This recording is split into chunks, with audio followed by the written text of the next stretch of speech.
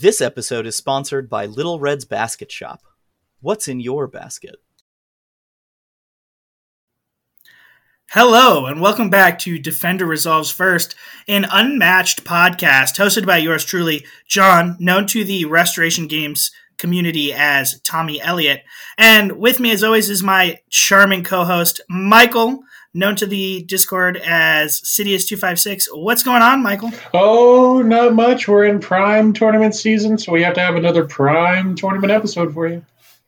That's it. Big Mike. Let's tell those folks what we're talking about today. We're going to talk about the big three. You'll love to see them if they're on your team. Oh, yeah. You love to see them. You hate to love them sometimes. We're talking about the big three. And who are the big three, Mike? Just to fill our listeners in if they don't already know. Well, I'm going to have to go with Willow, Spike, and Angel. I know. Good. Sad joke, folks. Sad joke. We shouldn't be picking on Buffy as much as we pick on them. But really, we all know them as Bigfoot, Medusa, and of course, Sherlock Holmes. Absolutely. And so today, Mike and I and some esteemed guests will be breaking down these three fighters, and we'll be sussing out some weaknesses, some strategies. I think we got a good show lined up for you today. What are you thinking, Mike? I think we have an amazing show. We got some amazing guests. We're going to love to hear from all of them. It's going to make everybody's day hopefully much better to hear our beautiful listening voices. And, well, why don't we start off? What do you got for us about our friend Medusa? Yeah, let's just jump right into Medusa. Medusa right now in the Winner of Champions tournament. I think we should start with her because she's actually the second most played fighter in the tournament. She's got 70 plays so far. What's interesting about that is so many people are letting her through, and we'll talk about this a little bit later with Sherlock, but the disparity between like the amount of plays Medusa's getting as opposed to the other two is pretty extreme, despite the fact that Medusa has a 69% win rate. Nice. Nice. It's pretty phenomenal, honestly. Medusa's big strats are, she's all about discarding your opponent's hand, whether through her defense hiss and slither or through her harpy sidekick cards. She really wants to whittle you down and get you to a point where you don't have defense, so she can play Gaze of Stone, which is her signature card. It's only a 2 attack, but if you win combat with it, you deal 8 damage automatically. And I feel like we've actually seen a couple Gaze of Stones go through this tournament, right, Mike? I think we've seen more than just a couple. When those wonderful, wonderful Unmatched League games come across in the Unmatched League Discord, and you see the after combats, what happened, a lot of people will say, well, what happened? Well, it just so happened that I got turned to stone. It's just one of those ways. It's a great way to win. It's everybody's known way to close out a game. Or, you do the second shot and just keep whittling them down. It's sometimes just not fun playing against her. So I think we have a good guest to hopefully help us in getting some insight of why they might let us through. Yeah, I really enjoyed, for our listeners, the little Easter egg Mike just included there. Shout out to our boy Hat Chowder, constantly asking, what happened to every single loser in this tournament? Hat Chowder doing the Lord's work. But moving on, we do have a special guest here to talk about Medusa. We're talking about somebody who has never been Medusa in competitive play, who, even with a spotty track record, just continues to take her on. He's going for the name Perseus. We're talking to Pimedipin.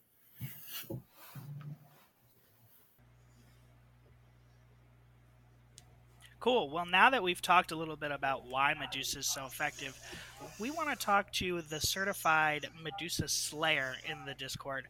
I know him as Jacob, but you may know him as... Actually, Jacob, how do you pronounce your Discord name? Because I feel like I'm going to butcher it saying it out loud. Thanks for the invite, John. That's a great question, and there are many answers I'm going to say. I've been called Pomidepin. I've been called Pomdepin. I've been called Pom. I've been called Pomegranate. You could call me Perseus. This name has originated from the French word for pine cone, Pomme de Pin, apple of pine.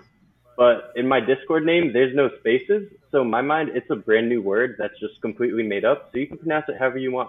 Okay, well, I'm going to go with Palm. Personally, my favorite is the Mr. That Deppen. works too. I will give Baked Goods credit for the Mr. Depin. The extra M's were not his favorite part, though. Sounds like something Baked Goods would do. Well, now that we've solved the mystery of your name, which is super fascinating, it's the kind of thing that I'm really excited to do on the podcast when we host our community members, because who'd have thunk it had this big French origin, which is pretty cool. Now that we've got the name origin story, Mr. Palm, or Mr. Deppen, as Baked Goods like to say, what's your unmatched origin story? This is a question we like to ask everybody on the podcast. What got you into Unmatched in the first place? So my first Unmatched set was Cobble and Fog, which I purchased a week before Summer of Legends was announced. Oh, that's my favorite. That timing is actually the only reason I am in this community, because purchasing the set, I decided to look up videos for more Unmatched fighters just to see what the other options were. And the video popped up and it's like, ooh, that sounds cool. So I just signed up for the tournament and now we're here. Wow, so you purchased this set a week before Summer of Legends, and then you top 8 in that same tournament. That's pretty crazy. What was that journey like? It was a long journey. You want to hear it from the beginning? Yeah, and you know what? If we're gonna launch into this, I'd love it if you could tell me specifically, since this is the Big 3 episode and you are our resident Medusa Slayer. As somebody who has never banned Medusa in competitive play, you get the game a week earlier, you join the Discord, you see what everybody's talking about, you know about the Big 3, you know Medusa's one of the Big 3, you're a brand new player, and yet you still launch in full first and you just play Medusa. You just let that happen. So yeah, tell me about your competitive journey with Medusa in that first tournament. What did that look like? Well, her first appearance for me was in round one. I guess appearance is a stretch, but I was the leader, so picking 2/3 of the Big 3, I had Bigfoot and Medusa, and my Medusa got banned. So from that point on, I decided, okay, I have more experience with Bigfoot now since I didn't have experience with either before. So I decided to keep picking Bigfoot going on in the future. Getting into my round 2 match, this is the first time I had the option to ban Medusa because my opponent had picked her. My opponent's picks for that specific matchup in order were Robin Hood, InGen, then Medusa. And since Medusa was the last pick, I thought it was a little weird. It's like, ooh, maybe my opponent doesn't really know how to play Medusa, and picking Robin Hood first should imply that that is their main fighter. You are like a shark in the water smelling blood right now. Oh, absolutely. So I had to just ban their Robin Hood. It's like, all right, if that's who they know how to play the best, let's get him out of the water. Wow. And I think that shook my opponent for the round. But that's where I started playing against Medusa. Wow. And then you go on to never ban her. Yeah, so after that match, realizing what happens when you let someone who doesn't know how to play Medusa use Medusa, I thought, okay, I'm sure a bunch of these people don't know how to play Medusa. So my round 3 match, which you might be a bit familiar with, John. Yeah, you could say that. I have PTSD from that match. Ooh, I had a fun time with Bigfoot in the rafters, but then we had Medusa in Little Red. Yeah, well, that was the thing. I mean, I did know how to play Medusa, or so I like to flatter myself. So you didn't ban my Medusa, and it was not to your advantage that time. No. Game 2, you did beat my Little Red with Medusa, which was, I think, the first time I had actually lost with a Little Red.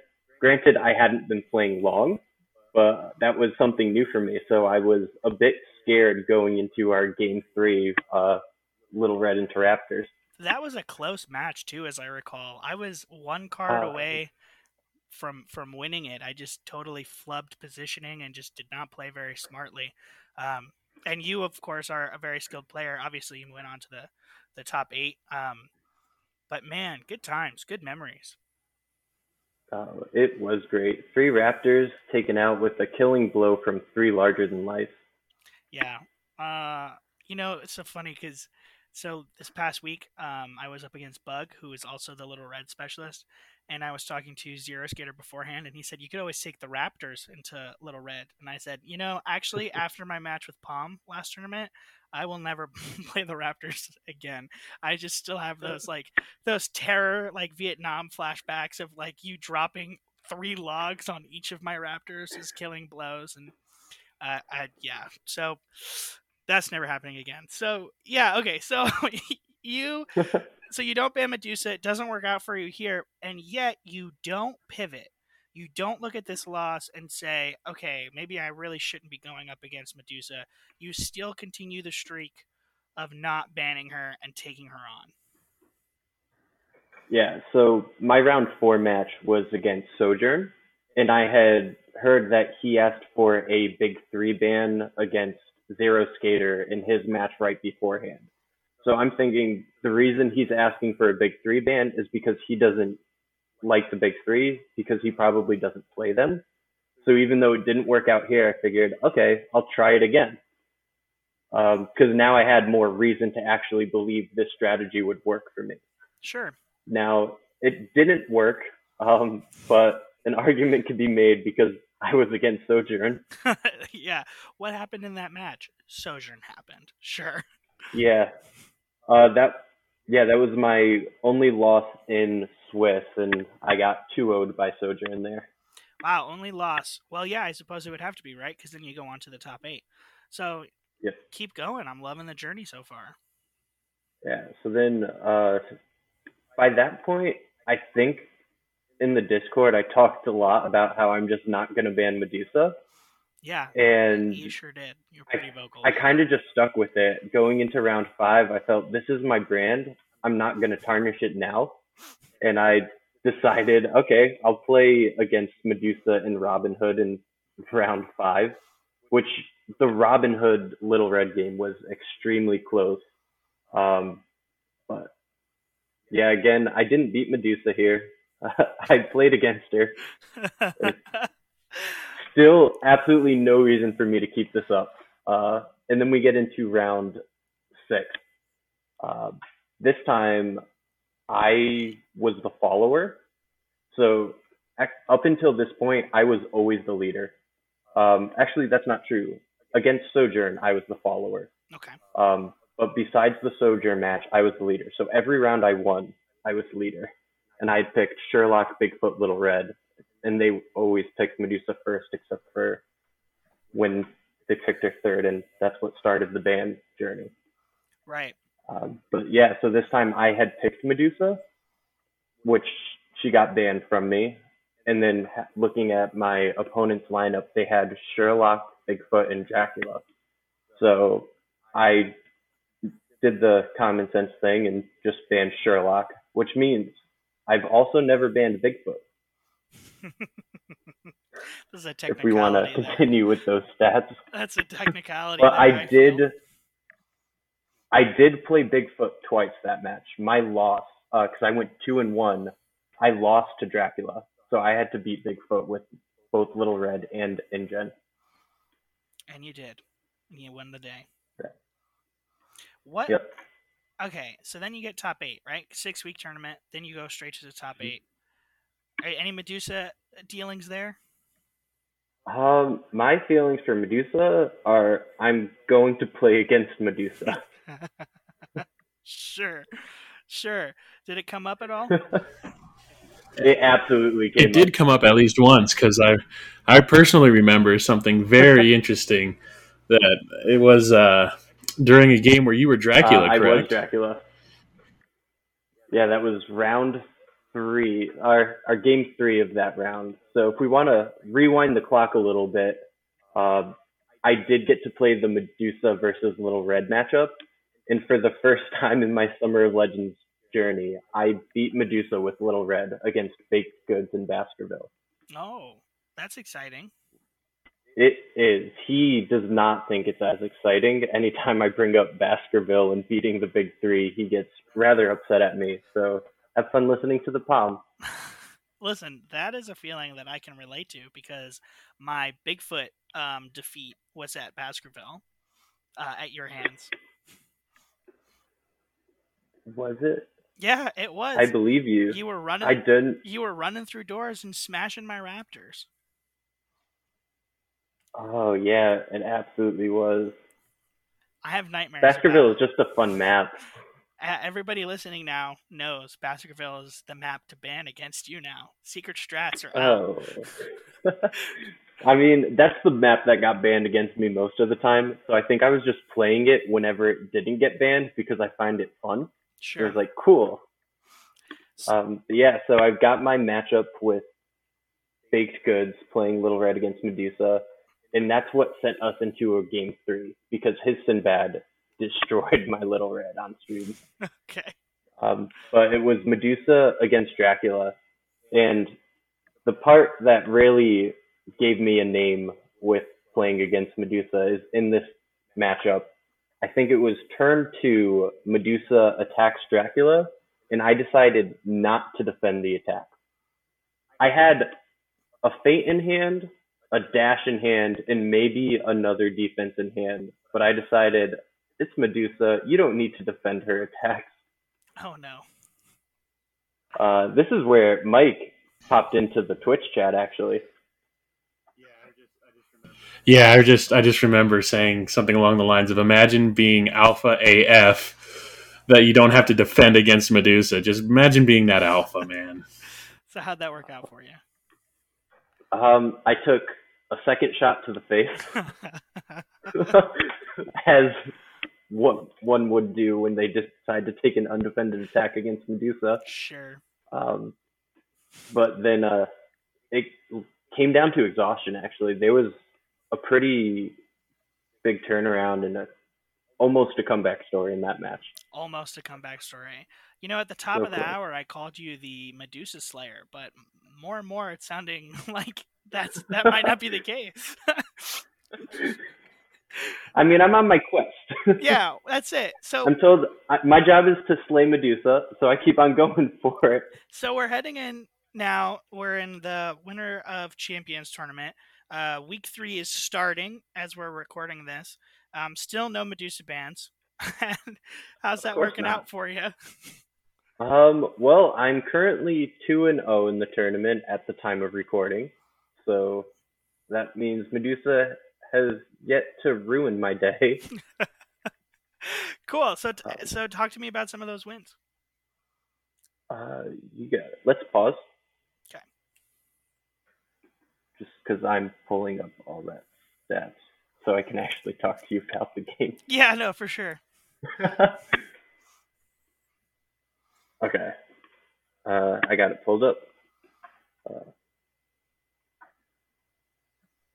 right. So game 1 in my Winter of Champions journey, I got my usual lineup as leader, Sherlock, Bigfoot, Little Red, and my opponent picked Medusa, Ingen, and Sun Wukong, which is a new fighter for me to be up against since Battle of Legends Volume 2 was not available in Summer of Legends.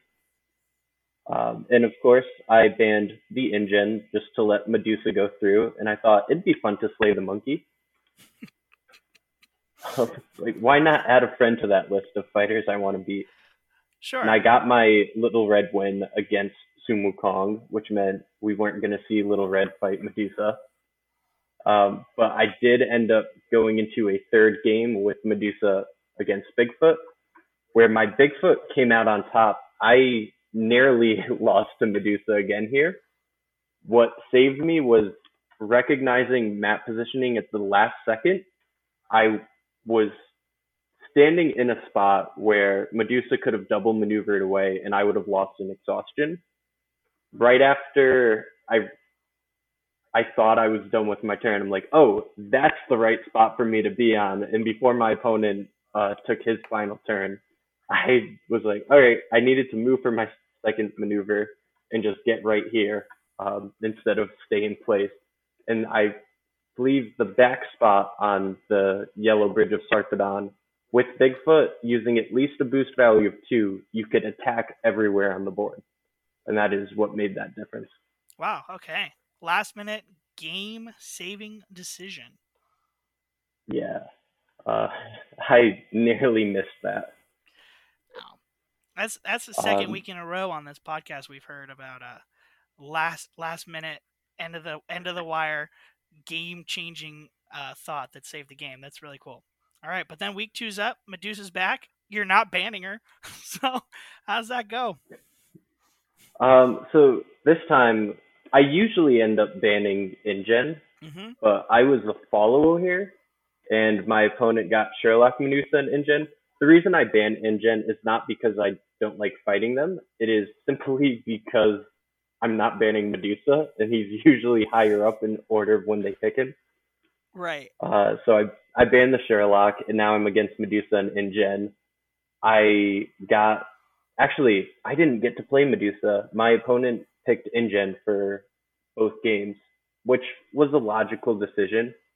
Granted that he won 2 chances with InGen going in for the first game, and then the second game when he had map choice, it came down to map choice with the weaker fighter makes a lot more sense than giving my little red map choice against Medusa Right. when that's the matchup I have the most experience with. Right.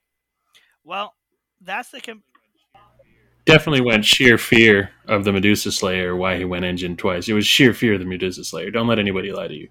that's it. Your reputation precedes you. It's funny listening to it all, laid out like that as a narrative, because at least in the discussions, in the Discord channels and everything, the idea that you are the big bad Medusa Slayer is very prevalent. And you mentioned this earlier. You said it's my brand, and I think that that's accurate. I think I associate Palm most with playing Little Red, and second most with letting Medusa through. So I want to ask, we hear this narrative. It's kind of a mixed bag. What makes you so confident in this play?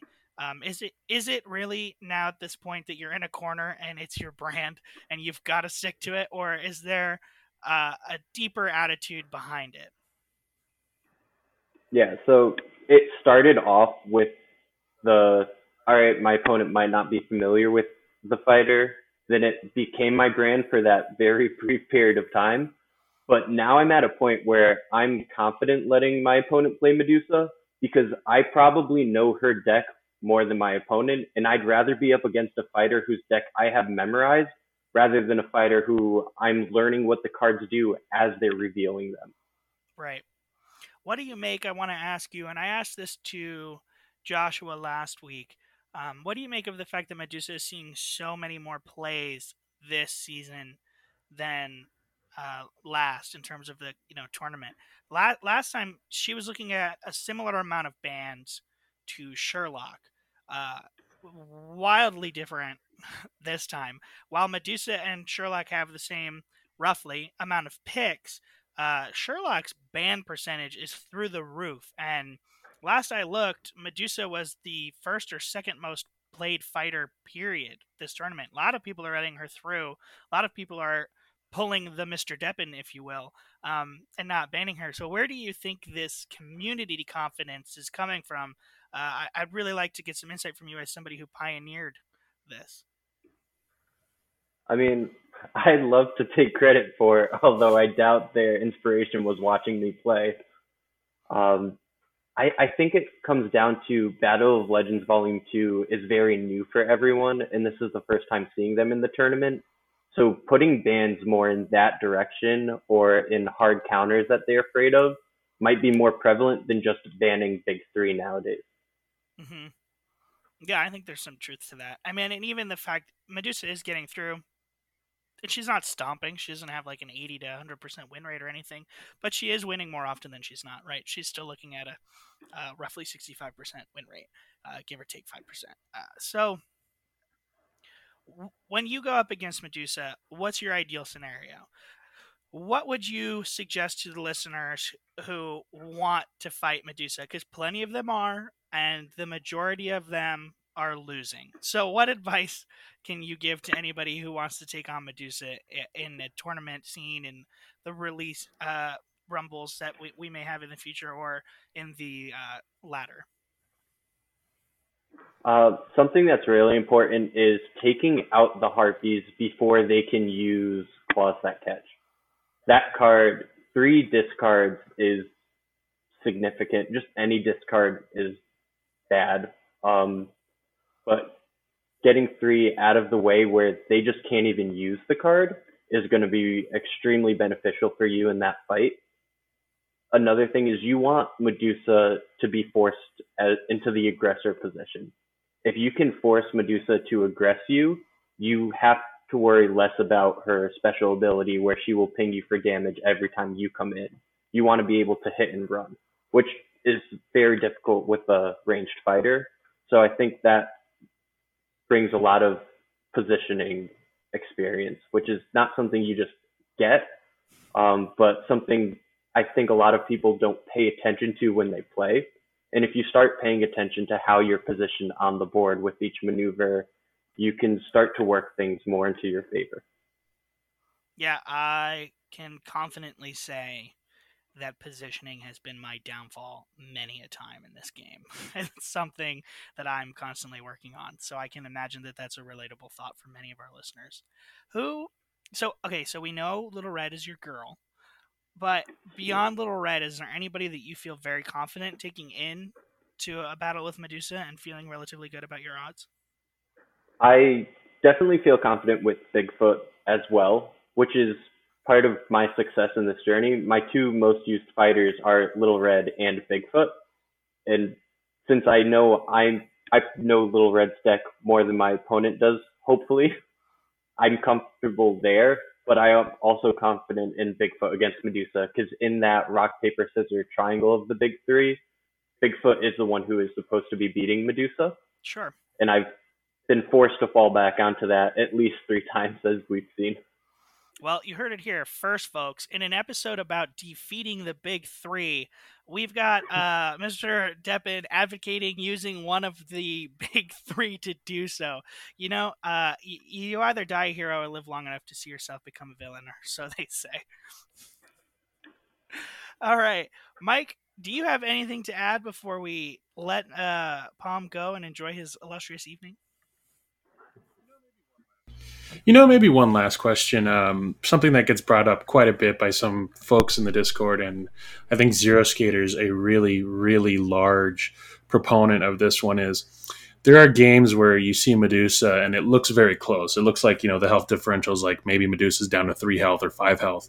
But in reality, it wasn't close. There was no way you were going to get those last 3 health ticks off, if you will. And do you ever feel that way, or maybe you feel it's the opposite? How do you feel going into that? Do you feel like maybe there's like a health disparity of, say, 10? Medusa's at 10, you're at 0, but you're like, man, if I had one more turn, I really think I could have gotten this. Yeah, that's actually how most of my games have felt. I think all of my Medusa games, besides the game I had won, Medusa was left with double digits for health. But in most of those, I felt very, very close and winnable. I think against Sojourn, in my bottom 7 cards, I had a Once Upon the Time, 3 baskets, What Big Hands, and 2 other cards. I think What Big Mouth You Have. And that's a lot of damage. That's 2 of my best auto damage cards, as well as 3 of my What's in Your Baskets. So, obviously, Sojourn's a great player, and I'm not saying that if the card draw was different, I definitely would have beaten him.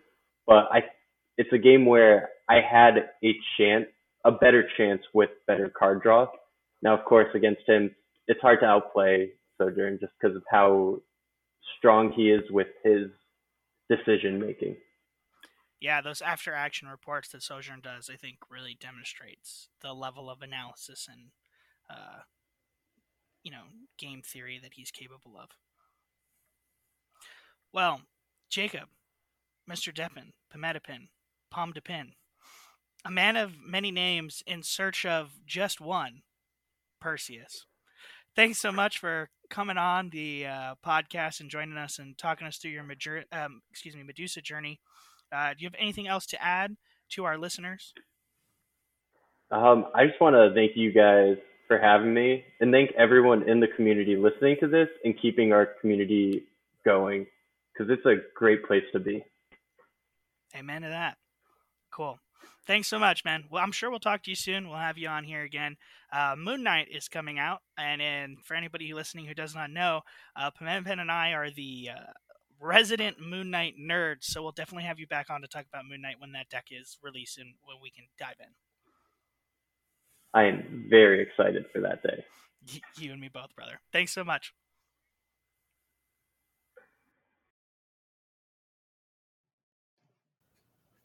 Many thanks to Pimenta for joining us for that interview.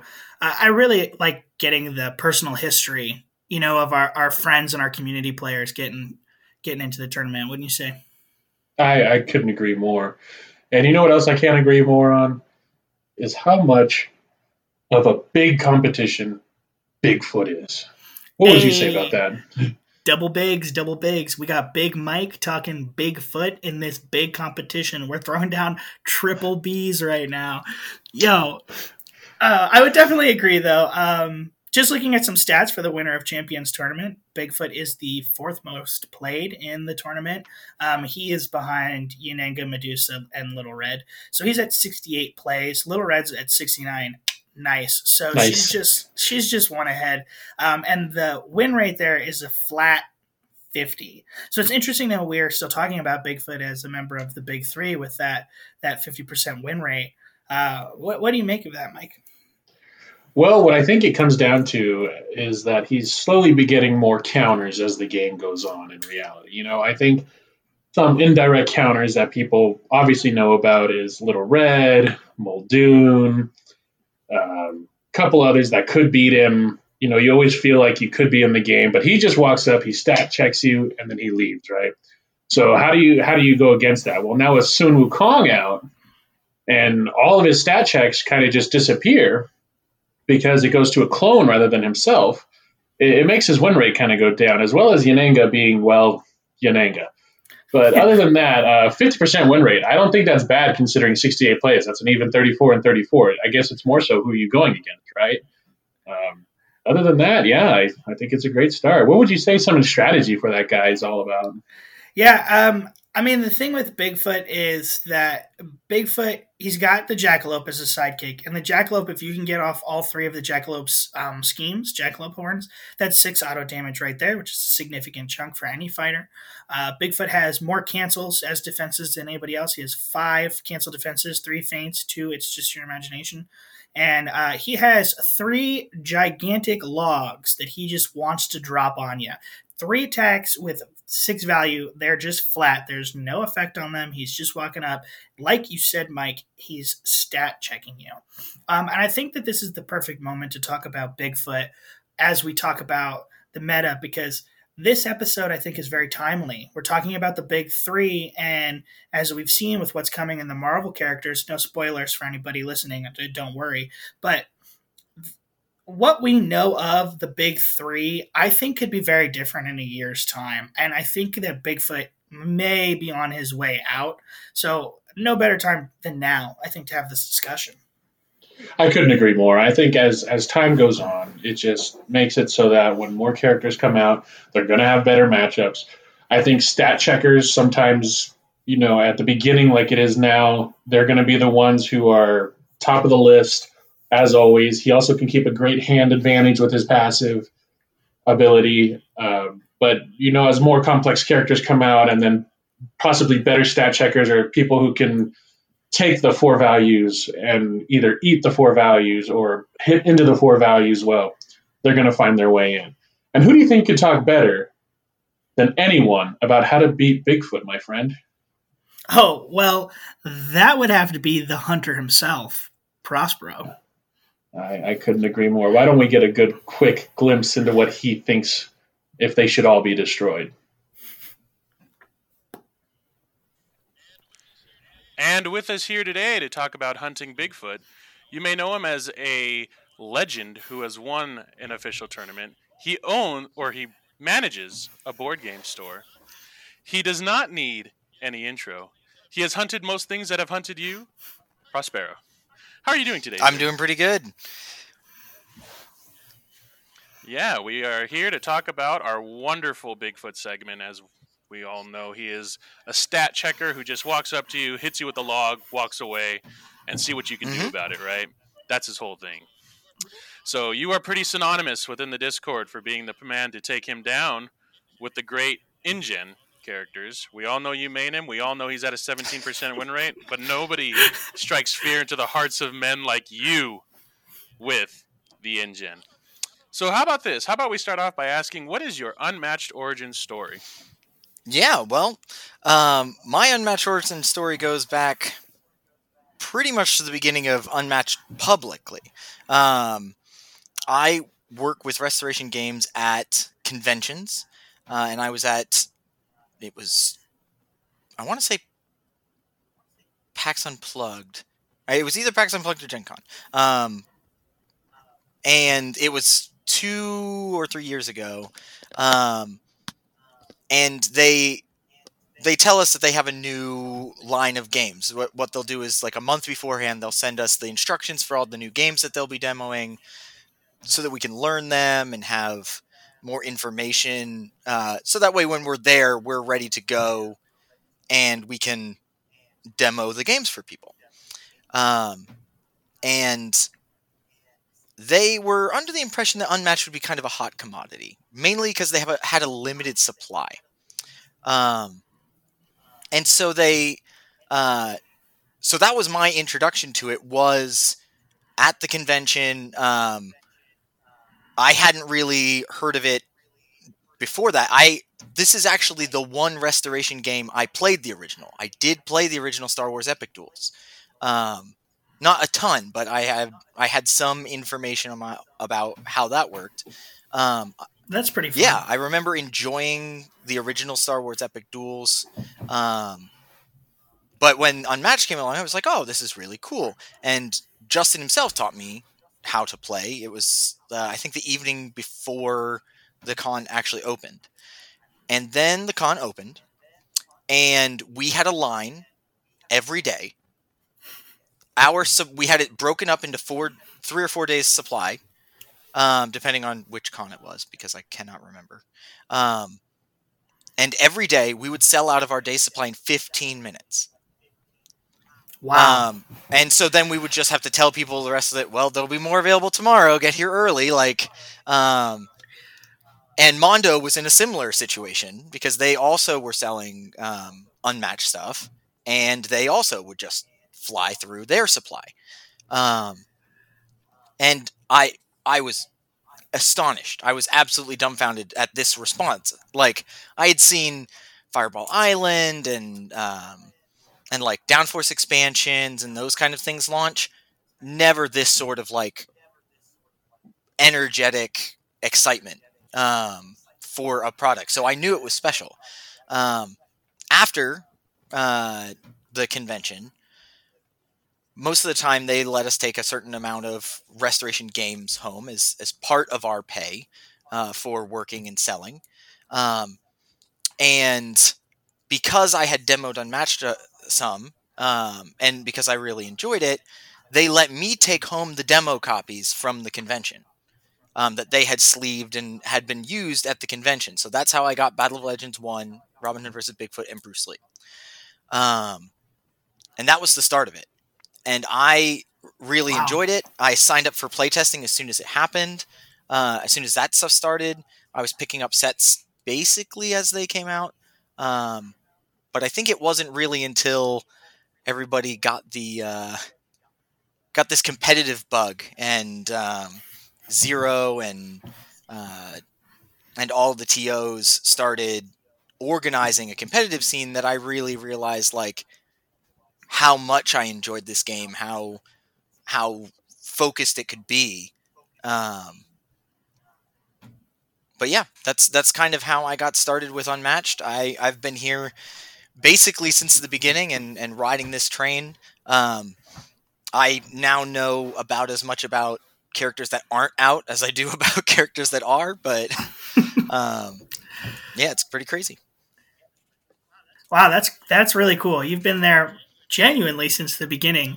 Do you think in the beginning where you were having those long lines, was that demand from the connection to Star Wars Epic Duels, or was that from just like the marketing materials? Like, what do you think was driving that craze before the game was even out? Well, with Restoration Games, it's basically all about the nostalgia. It's about the bringing back stuff that people know. And, like, obviously that sales system has worked out very well. And frankly, I think it's created great games. Because as I've mentioned before, this was the first Restoration game that I played the original. But I was selling Fireball Right. Island. I love Downforce. Dinosaur Tea Party is great. Like, I can just continually name great games that they make that I really enjoy, having never played the original. So they're making good games, but the fact that it's also got that connection is really big. So I believe there had been some marketing beforehand, maybe a couple of reviews, that the system was good, that the game, that people found the gameplay really fun. And so I think that, on top of the fact that it was limited supply, really Sure. just drove it. I was very happy at the next convention that we had much more stock and I could sell it to everyone who wanted one. Yeah. Wow. That's awesome. So thanks for joining us today, Prospero. We're talking about the big three, and we've got you on because I think the community really looks to you as the man who hunts Bigfoot, especially after that very first tournament we had where you won and you had that huge like Bigfoot win. So I was wondering if you could tell us a little bit about your history taking down Bigfoot. Yeah. Well, if you were hearing about the big three, I thought you'd be talking about Sherlock. I only play Sherlock now. No, I'm kidding. That is not my choice most of the time. But as far as my history taking down Bigfoot, so at the first tournament, the meta wasn't really, like, it had been theorized for some time what the meta is, who's strongest, and that sort of thing. This was right after the release of Little Red and Beowulf, so they weren't as played.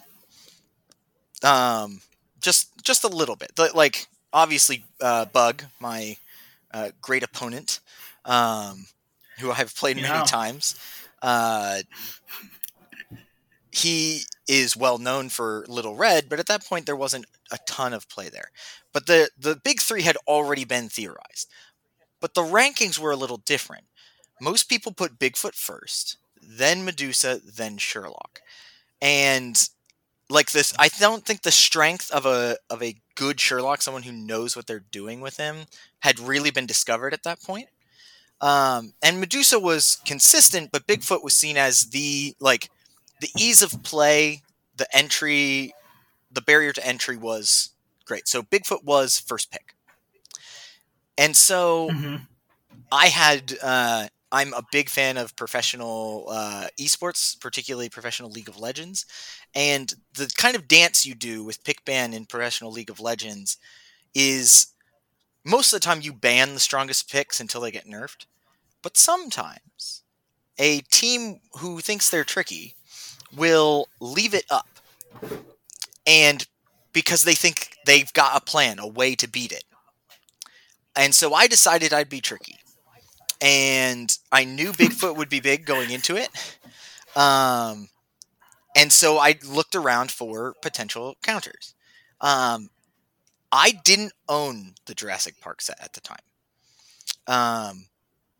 But I played one or two trial runs on Tabletop Simulator. And I loved Muldoon. I love how he plays. He's all about positioning. He's all about playing the map. And I know that Bigfoot's strengths, though many, some of the biggest strengths is movement, the ability to get wherever he needs to go, including moving through enemies, and hitting you in the face really hard. So I could take away one of those strengths, the movement, with the traps, if you position them well on the map. Also, a lot of people with Bigfoot draw cards using their passive to keep their hand size up. If they are doing that, then that essentially balances Muldoon's card draw from his traps. So Muldoon can keep a fairly large hand size, and he's not as much at risk for exhaustion. And so that was my theory, and the couple of tests I ran went well. And so I started pulling him out in the tournament. I think I played him at least 3 or 4 times, leading up all the way up to, I think the winners bracket final against Bug was the last time in that tournament I used him. And I beat his Little Red on Marmorial, but then I think I lost the next 2. Which put me to the losers bracket final, where I played another 3 games, and then the grand final. But in the grand final, I didn't pick Muldoon because I figured by then someone had some idea how to counter. So I picked Bug's Little Red, so neither of us got our main characters. But yeah, that's kind of my... Yeah. That was kind of my history. I was kind of the... I don't want to say I was necessarily the first to beat Bigfoot, but I was the one who had the idea to, like, let someone pick Bigfoot. Let them pick Bigfoot first. Because I was going to ban their second or third pick. Because I had an answer for Bigfoot. Yeah. And then you became the Muldoon guy. That's it. I did. Yeah. I think not only the Muldoon guy, but I mean, you literally have a move named after you. Like, everybody knows it. It's called the Prospero. You call for backup, you drop some traps around somebody, and then they should all be destroyed, right? You know, you try to get it for the 7. I mean, that's got to feel kind of great, right? Like having a name named after you. Yeah. Move named after It can you. be difficult to pull off. I think in tournament, I only pulled it off once against Bug Hunter's Little Red. Not Little Red. It was actually the Huntsman that I did it, because it's a lot easier to do against the Huntsman. And you need a lot of setup to do it, and you need the right map to do it. It's a very specific move. Definitely not as open as like the Red Death or the Thing. Right. But it is a move. Well, the fact that it's a little more niche, a little harder to pull off, I think that's why it's better that it's named after you. I think that makes it, more unique.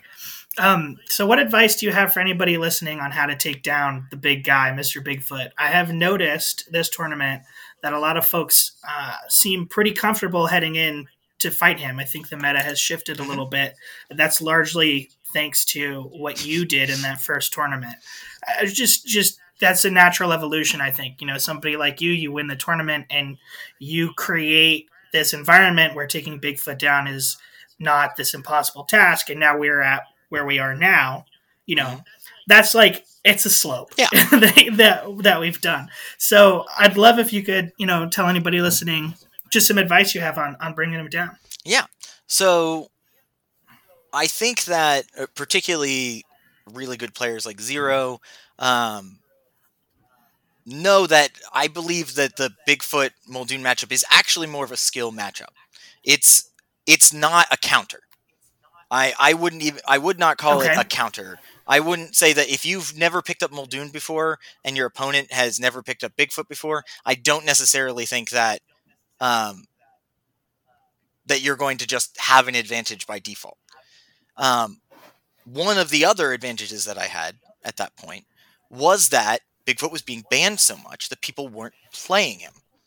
And so, when Bigfoot goes in, when they went in and now they're playing Bigfoot, they are not playing him optimally against me, who have prepared for the Bigfoot. So that in that way, I had an advantage. I don't necessarily think that I will have that advantage always. I have been a lot more hesitant to pick Muldoon in this tournament, not only because people know that I'm known for it, but also because I think it requires a lot more finesse, and like map pick is very important for Muldoon because he almost plays the map more than he plays the opponent. But with those caveats out of the way, we can talk about taking down Bigfoot and what it is. So when you talk about Bigfoot's strengths, obviously he has a lot of them. He has good card draw. He has 6 auto damage through Jackalope horns. He's got really big numbers on his attack cards.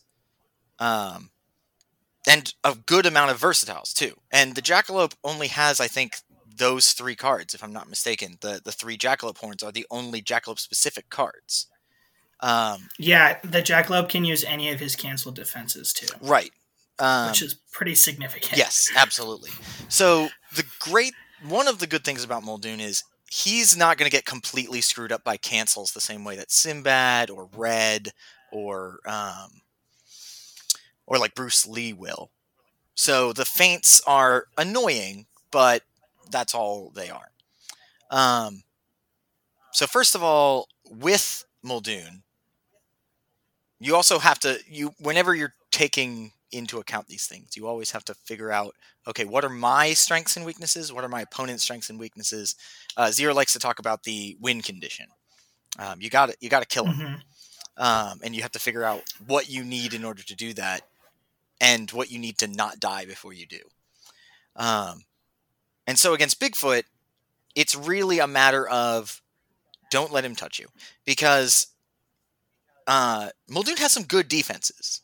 He has 5 copies of 4 strength defenses, 3 leapaways, and 2. I've hunted most things that have hunted you. For a forward value defense is a good defense. If you block a log with that, you take 2 damage. Which, if you block every log with that, that's only 6. And Muldoon... Yeah, you're really mitigating a big chunk of what he's doing. Yeah, so if he does 6 that way, and 6 with Jackalope horns, he still has to find a damage or 2. That's not enough. Which, against most characters, like, you hit them with all 3 logs, even if they're blocking, they're hurting. Pretty significantly. If not completely taken out. But the trick, of course, being is that he has a lot more attacks than that. Bigfoot does. So, you have to make it so he only hits you 5 times in the game. And the way you do that is by positioning your traps and workers in a way that he can't reach you, but you can reach him.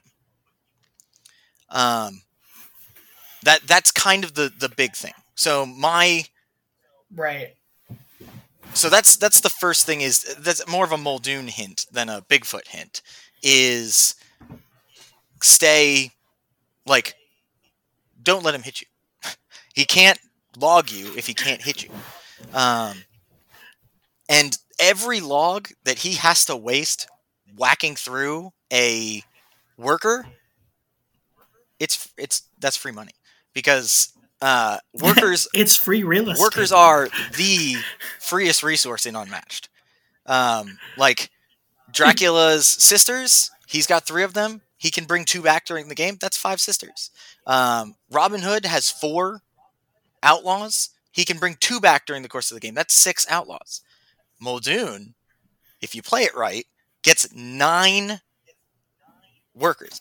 That's 9 attacks that he could be spending on Muldoon himself, but has to spend to take out the workers to get through them. That's crazy. 9 cards in a that's almost a third of your deck. Just to take out sidekicks. And every damage that's over the one that they need is completely wasted damage. So keep him away from your hero is, rule number 1. Rule number 2 is actually kind of a general rule for taking out Bigfoot. The Jackalope should die, and the Jackalope should die quickly. This can be difficult to do because, obviously, the Jackalope can play a lot of Bigfoot's defenses. The plus side, though, is every defense that they burn protecting the Jackalope is not a defense they can use for Bigfoot. It's a math game right. now. But you want to take out Jackalope as quickly as possible, both because, like if you're playing Muldoon, for example, the Jackalope, after they've gotten the 6 value out of all the Jackalope horns, they can just tank traps the whole time and just burn through their health like that.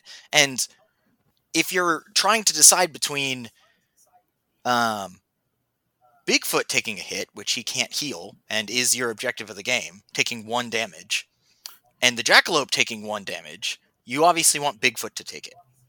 So the faster you kill Jackalope, the more traps Bigfoot has to tank. But obviously, the other thing is Jackalope horns, there's 3 copies. And so, ideally, in an ideal shuffle, they will be, 1 towards the beginning, 1 towards the middle, 1 towards the end.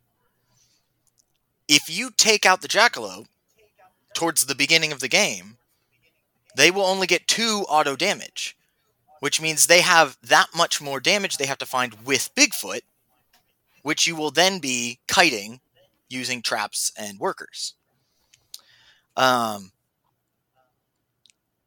So taking out Jackalope early is just good for any fighter.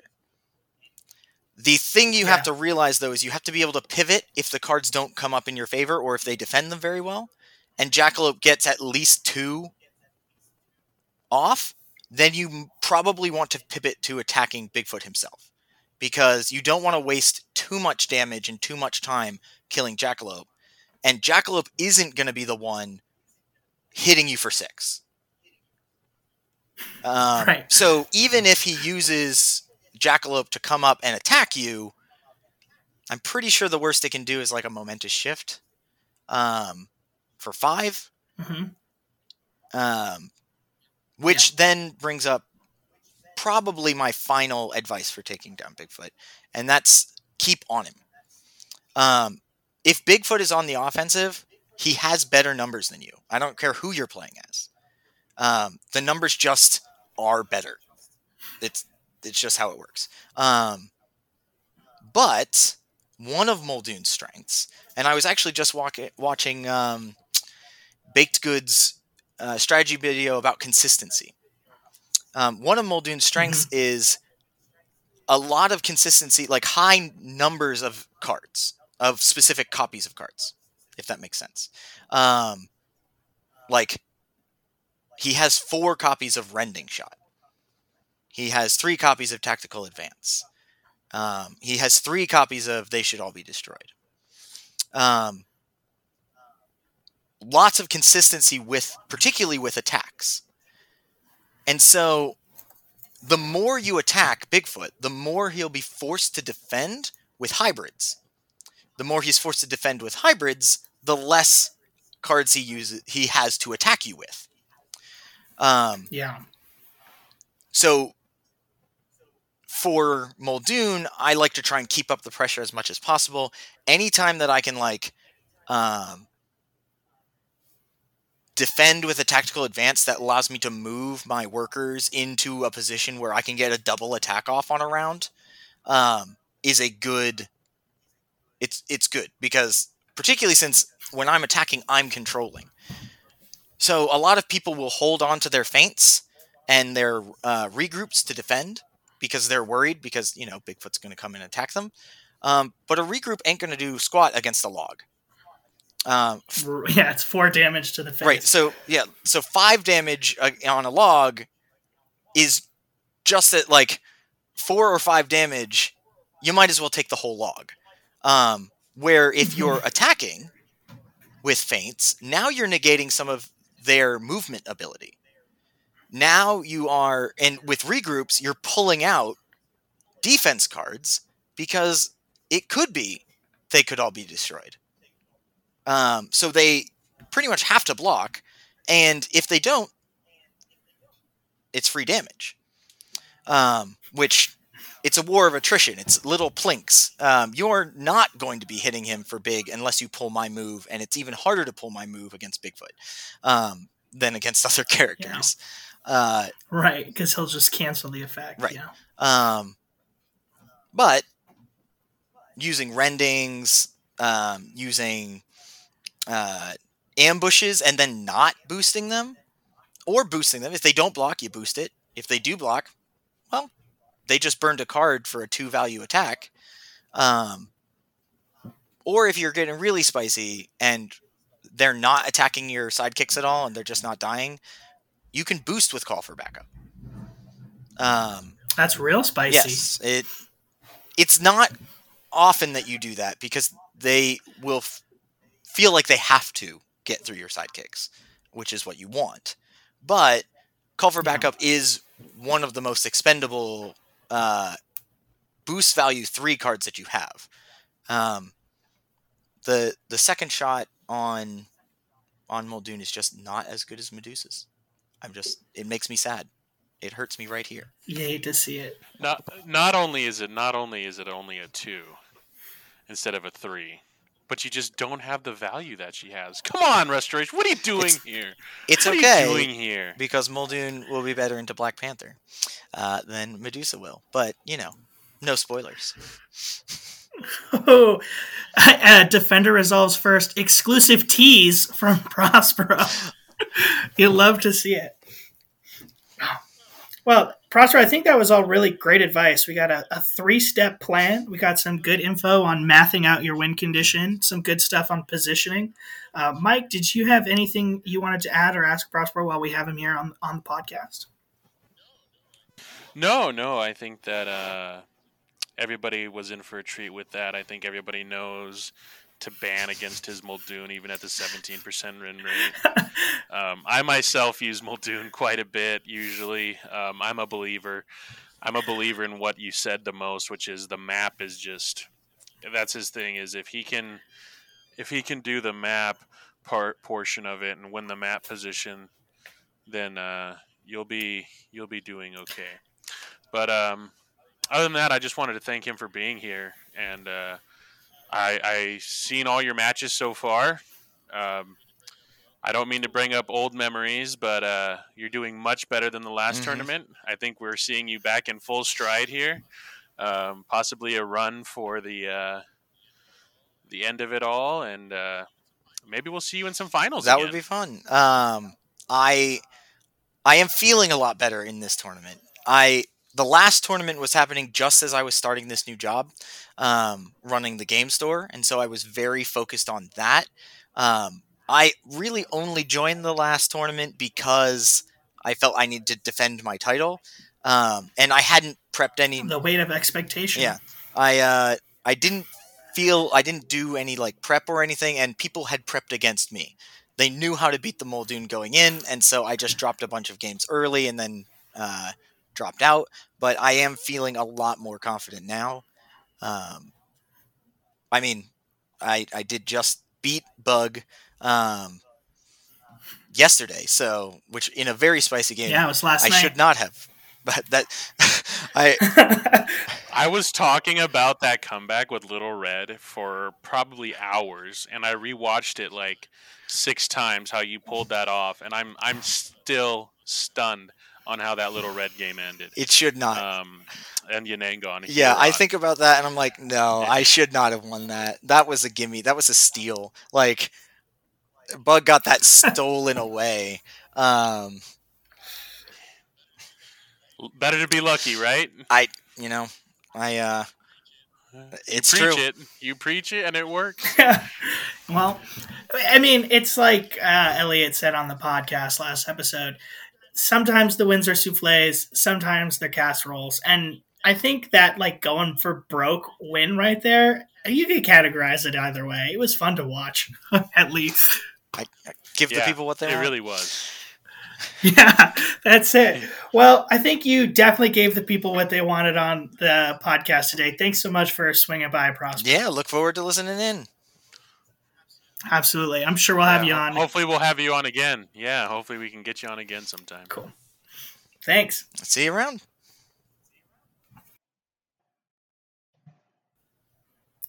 Wow. That was some detailed strategy advice from Prospero. We want to thank him again for coming on to Defender Results First. Thanks for chatting with Mike and I and giving our listeners such a detailed strategy for Muldoon into Bigfoot. Gave us a 3-step process, mathed it all out for us and everything. That was pretty cool. Yeah, I honestly couldn't agree more. Now let's get into the most heated one of the big three, if you will. The most detective of detectives. The Sherlock Holmes. What do you got on us? Well, it's elementary, my dear Watson. Sherlock Holmes. We're looking at, let's just look at his winner of champions stats, okay? He's got only 35 plays. We'll talk about that in a second. But with those 35 plays, he's got a 69% win rate. Nice. So Sherlock has the highest ban percentage in the tournament at 75%. So yeah, Sherlock only has 35 plays, but Sherlock has been picked over 100 times. He's the highest ban percentage by a considerable amount, actually. Medusa is the second highest at 50%. So people are letting Medusa through half the time. Bigfoot's getting through about a third of the time. So there are people who are confident taking these players on. Sherlock, though, no, 3/4 of the time, our friends, our community members are saying, not a chance. Now, why is that, John? What makes you think that he is so strong that you just can't let him through? His values aren't that great. He's not a stat checker. What makes him so great? Yeah, so Sherlock's whole strategy involves royally screwing up your opponent's day. Let's put it that way. Well, it sure is. Yeah, you've got scheme damage. You've got learning your opponent's hand. You've got the double maneuver strategy. Bam! You've got healing. Bim! You've got Watson, the gun, a 5-value flat attack for no reason. And then he's got the Glock. He's got the Glock. Watson's coming in, saving the day. And then you've got passes on passes on passes on passes. It's just... Of course. And we didn't even talk about counterpunch, but who wants to talk about counterpunch? Honestly, it's so hard because you can't. What also makes it tough, you can't feint him, right? So if you're adjacent, counterpunch is going to get off no matter what you do against it. I mean, you really have to leap away. You have to, and it has to be on him offensively counterpunching for your leap away to even work. There's just not much you can really do against a lot of his cards. It's really tough. Yeah, I mean, that's a good point. I didn't even mention, you can't feint his cards. That's his whole thing. You can't cancel him. His cards are Watson cards. You can't cancel any, but there's so few in the deck. It's almost not worth it. It's not. Yeah, so we've had some great experts come on to talk about handling Medusa and Bigfoot. And so here today to talk to us about how to take down Sherlock is nobody, actually. There's nobody here. There's nobody coming. Nobody's going to give you any strategy guides. We have not lined up a single person. We asked, folks. We asked. There's just nobody out there. So our advice is just ban him. Ban hammer. Just end it. Just drop that ban hammer, folks. Look, we're looking at a 75% ban rate. What are we doing? What is going on? Those are rookie numbers. We got to get those numbers way up. That's got to be a 90%, folks. What are you doing out there? Why are you taking this guy on? Jesus. I love to see when he gets through and somebody beats him. But it's so rare. And honestly, the times that he loses, I don't mean this any indirect way. I'm not trying to call anybody out who plays him and loses with him. I've lost with him plenty of times. But it's usually people who are not as experienced playing him, and compared to the people who are. The people who play this man optimally, this wonderful character, Sherlock Holmes, is dang near undefeatable. There's not much you can do. The best way to beat him, in my opinion, is you take Raptors, you go on Herod, you go first, and you absolutely blitz him. The problem with that is if you don't get your cards in the right order even, you just get mauled anyway because his confirmed suspicion hurts all the Raptors. And if he pulls your Eviscerate, everybody takes all that damage. it's really tough. I mean, what strategy do you know of, John? Yeah, that Raptors thing is really high risk, high reward. And you make a really interesting point too when you talk about like the losses that we've seen are with people who maybe don't have the best handle on Sherlock, who are just picking Sherlock because he's a member of the Big Three and they've never played him before. Because you have to imagine that Wandering Caretaker is never losing with Sherlock in a tournament scene. Even though nobody lets him play his Sherlock, he's very vocal about it. So to answer your question, though, Mike, as far as my own strategy goes, I really wanted to have something cool for the podcast. I really wanted to have like a Defender Resolves first exclusive. And so we ran a couple of matchups last week, you and I, where I was King Arthur into your Sherlock on Hanging Gardens. I kind of thought, I was game crafting, theory crafting, and I was like, this is going to be huge, and it's going to be great if I could just drop this on the podcast and just be like, guys, listen, take Arthur into Sherlock.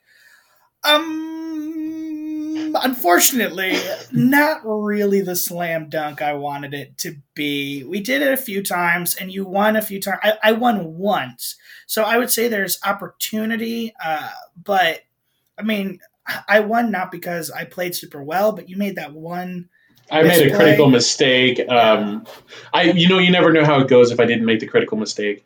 But I think there was just too much of an opportunity where that there was one game we played. It was almost like a manhandle. It was like nothing could get done for you.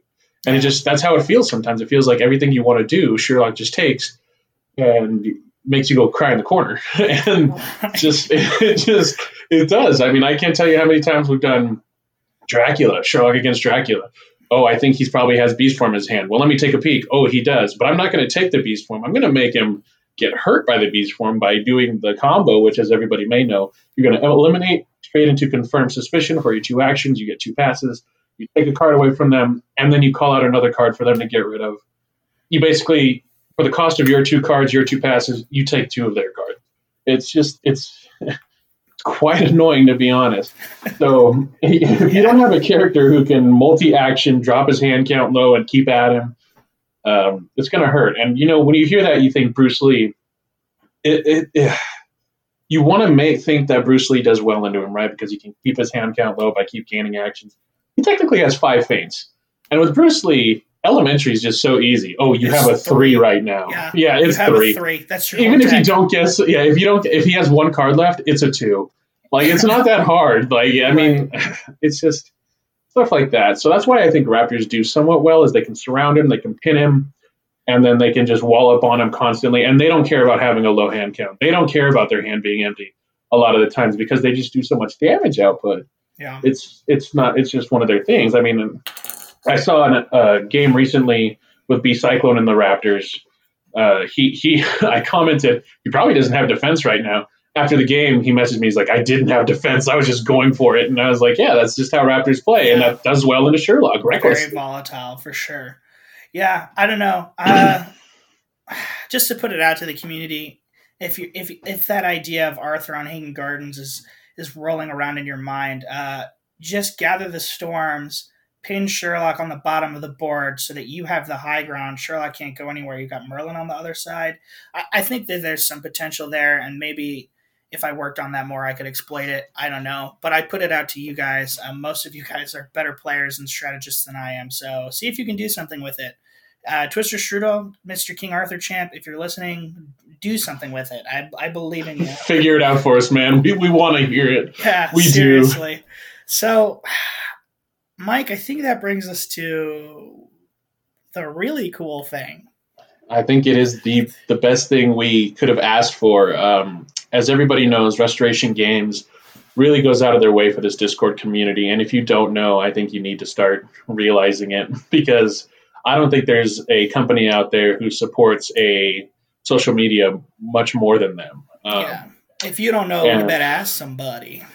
And I've been very vocal. They've even helped with our logo for the wonderful podcast we have here. And when I personally asked Justin, hey, is it cool if we make a podcast? And he was for it. He loved the idea. And then he told me once, he said, if you ever need somebody, just ask and we'll see what we can do. And I tell you what, John, I did. And why don't you tell us who we got here today?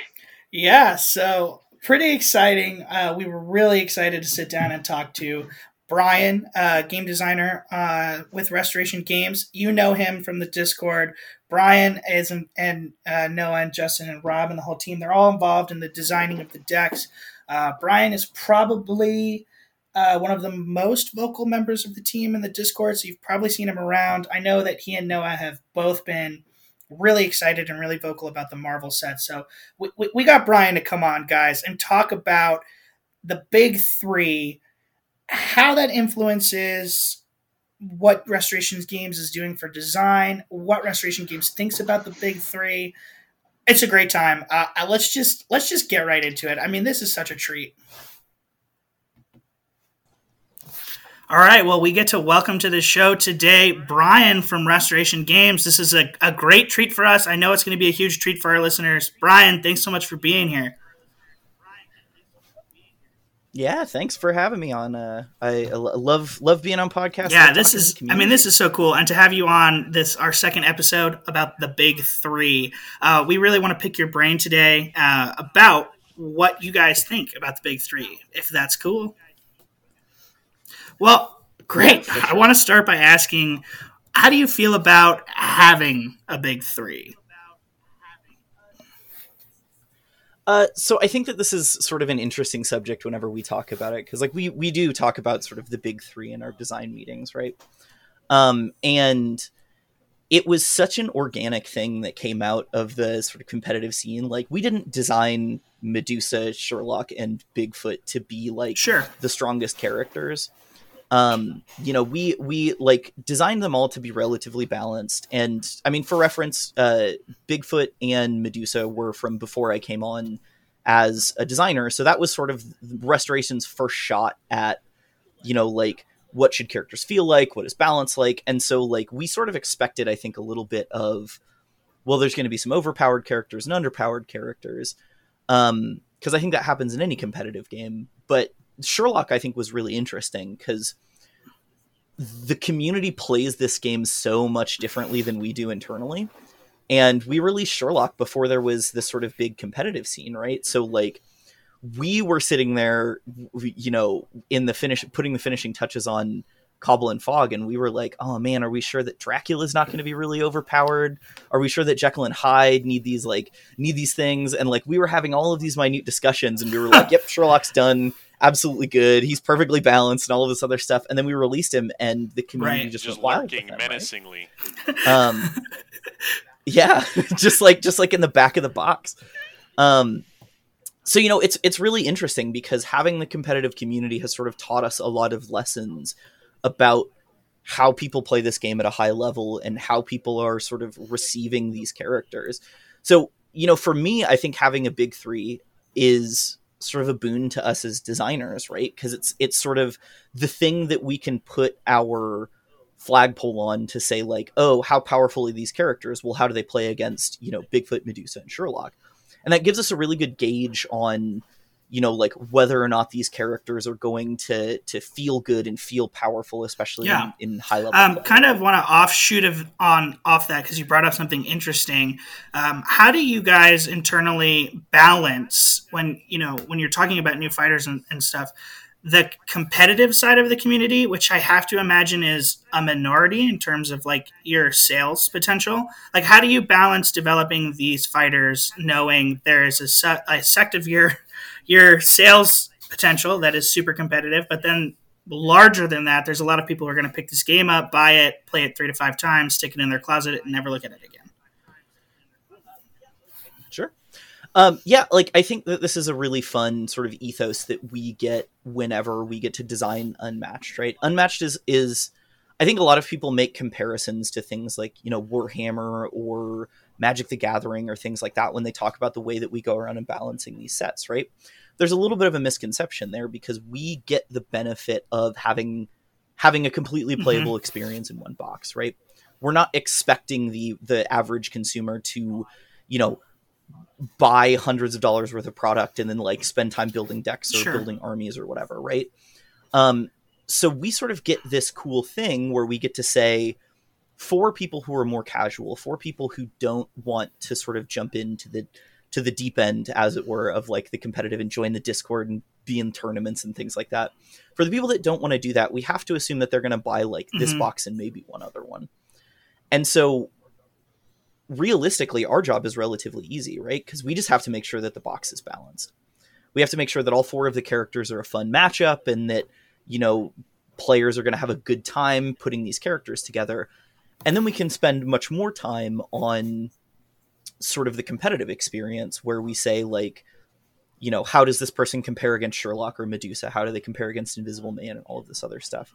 And for Mike, who's been a part of our playtests, you know, we run our playtests in a bunch of different waves. Where the first wave, when we don't have any data and we don't know what's going on, we just sort of say play against whoever because we don't know how balanced these are. And so we just sort of toss it to the community and we say, like, please tell us if there's anything that's horribly wrong. And we get some good data on that. And then we run as many playtests as we need to make sure the box is balanced within itself. Usually that's pretty easy. But sometimes, you know, especially with like the Marvel sets, we had some trouble with it.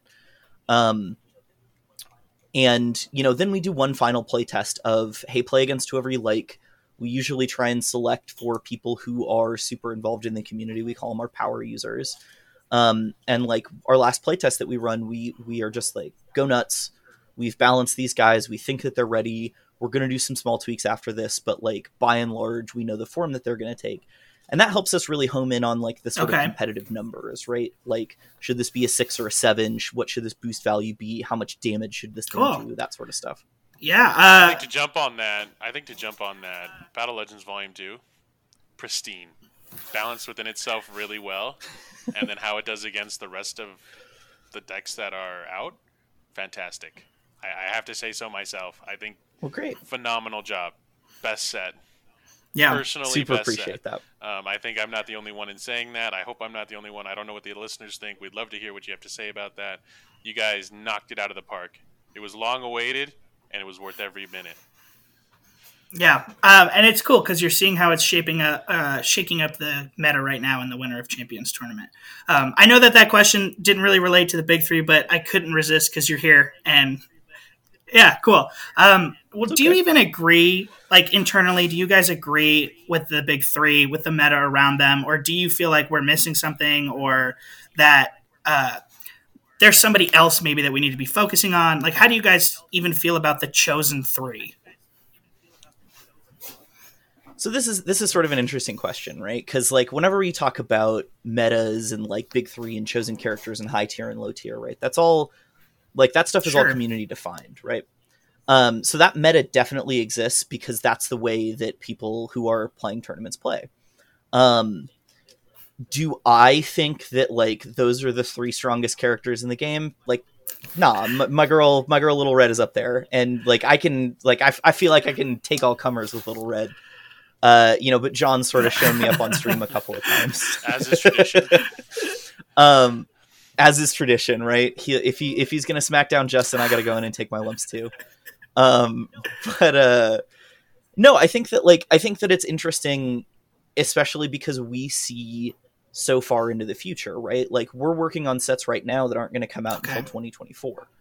And so having that data is really interesting to us because frankly, y'all play this game way more than we do, and like, there's no way that we're ever going to beat out the competitive experience of like 50 unmatched fans in a room. Right.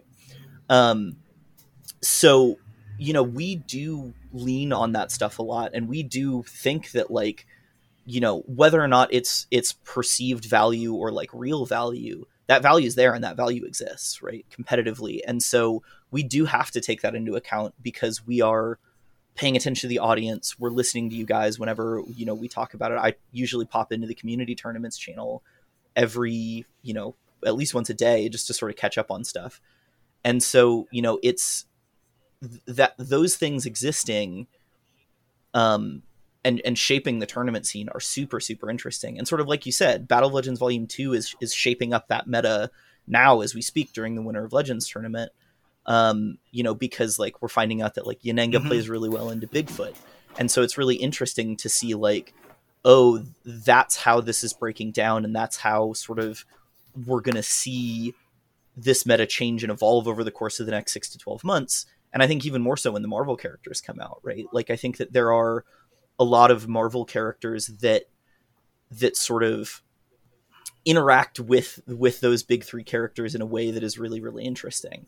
And so we sort of hope to see it there, that, you know, we hope to see it that the Marvel characters change the way that people are doing pick bans and things like that, where, you know, they can say like, oh, someone else has picked Sherlock, and Sherlock is much more of a 50-50 matchup against these characters. So, you know, I'll jump in on them, you know, and that's sort of the goal that we sort of start out with whenever we start designing a character, and whenever we start doing that sort of fine tuning balance, is like, how is this going to match up against the people that are really strong? How is this going to match up against the people that are really weak? How do we create fair matchups? Cool. Yeah, that leads right into what I wanted to ask you, which is, how does having this community perceived big three influence the development of new fighters? So, for example, with these Marvel characters or anybody you're working on now, are you looking and saying, you know, this is our power cap, and we don't want to go above it? Or are you saying, no, that's not necessarily the case? You know what I mean?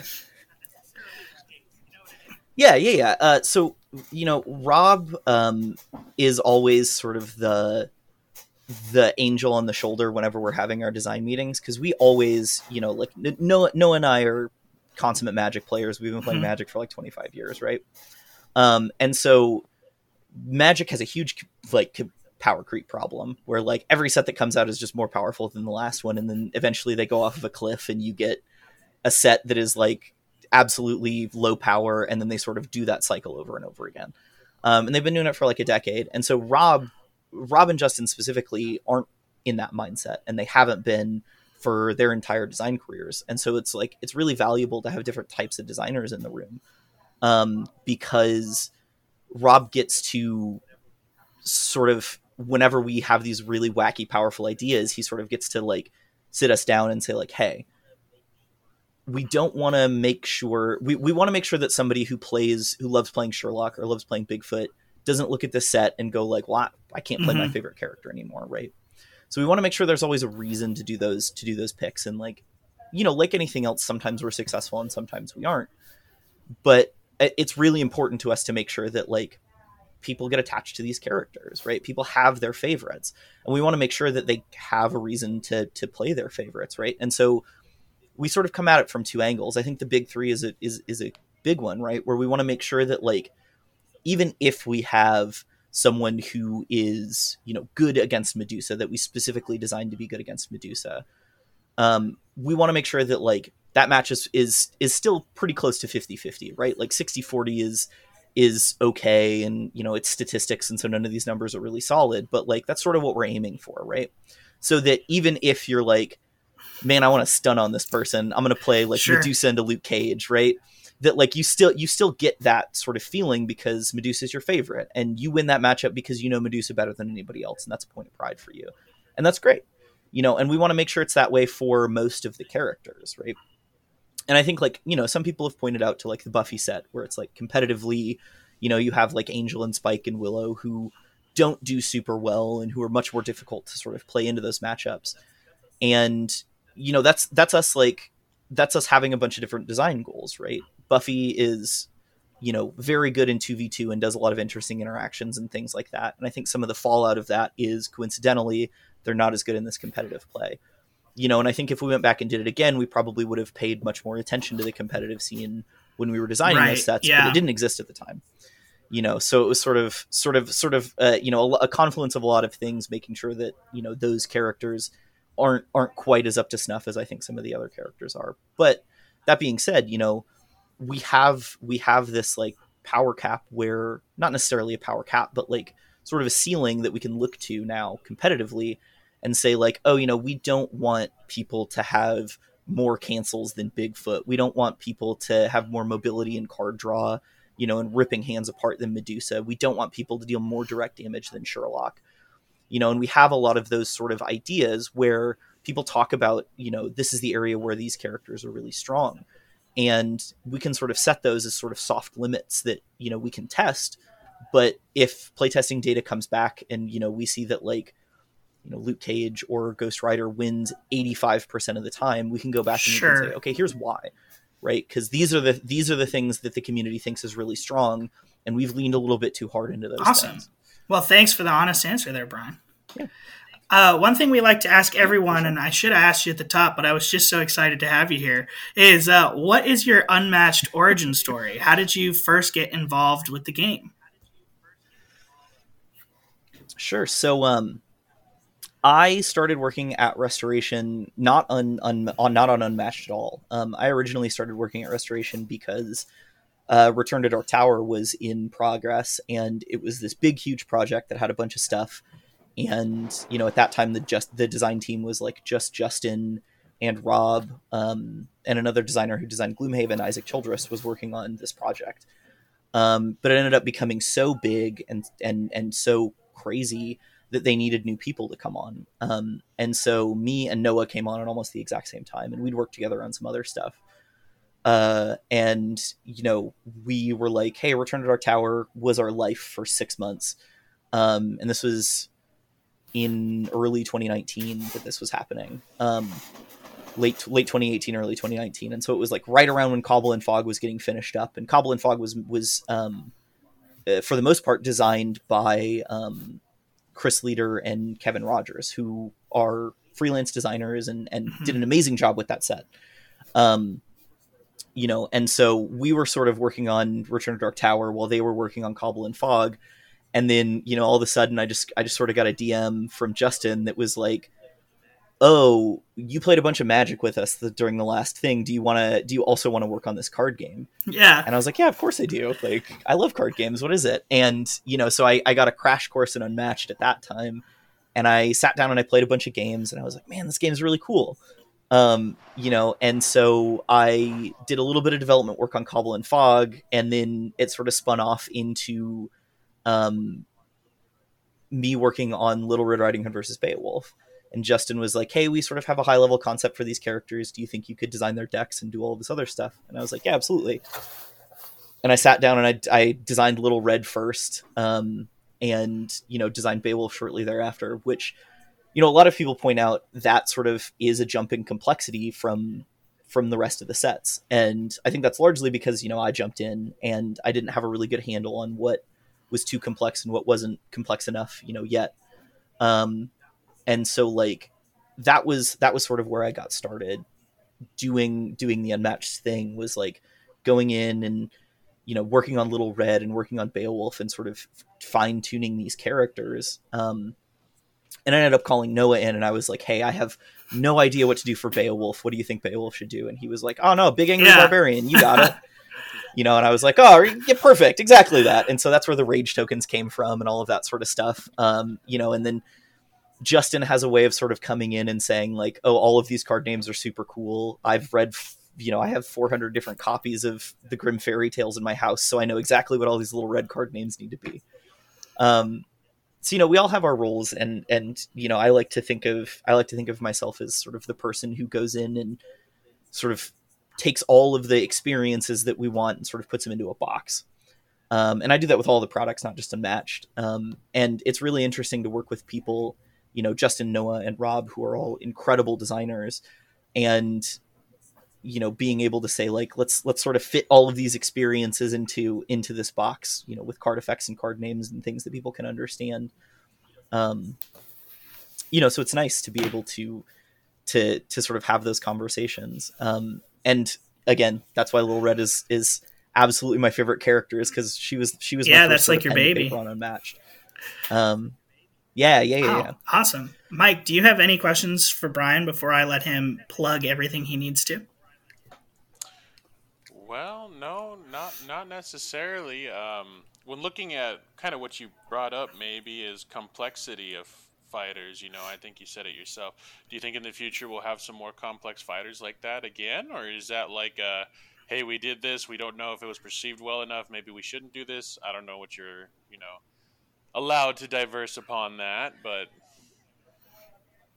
yeah. I can talk about some of that stuff. Like, I think, our sort of first big question that we ask whenever we are designing a box, is we always have to ask like, who is this box for? Battle of Legends Volume 2 is a really good example, because Volume 2 it has 2 in the name. So most of the people who are going to pick it up have Yeah, that's a good probably point. already played Unmatched before. So like that box, the complexity in it is a little bit higher. It has bonus attacks and it has, you know, like some of the more complex schemes and abilities and things like that. When we go back and we look at Marvel, the Marvel characters are certainly less complex than Battle of Legends Volume 2. It has an IP. We're expecting it to reach a little bit of a wider audience and things like that. So those characters, you know, we had to figure out how to get the power level that we wanted in much, much fewer words and much simpler concepts, right? And so, you know, you saw things like the Daredevil spoiler, which is like Daredevil's thing is he gets a low hand count and he could blind boost off of his deck. And that's sort of a cool thing that he gets to do. Moon Knight, we got to do a cool thing because we got to just like put a bunch of different effects on his cards, or a bunch of different effects on his identities, but his cards are all relatively simple. So the actions that you're doing with him are relatively simple, and he sort of rotates through these 3 identities. And so we got to do a lot of cool stuff with the Marvel license because those characters are so rich, but it was also a design challenge because we had to make sure that someone who, you know, picks up the you know, Redemption Row is the first box that they pick up, that they don't go, man, this game is way too complicated for me. You know, so I think that the thing that you'll see is that those characters are probably are lower in complexity level than Little Red and Beowulf in Battle of Legends Volume 2, probably higher than Volume 1. But, you know, the first and most important thing with those boxes is that the characters feel like those characters. Theme right? above all else. Right. Right, exactly. You know, and John, I know that you're a big sort of Moon Knight fan. So I'm really hoping that I am too. I'm really hoping that we sort of hit that right on.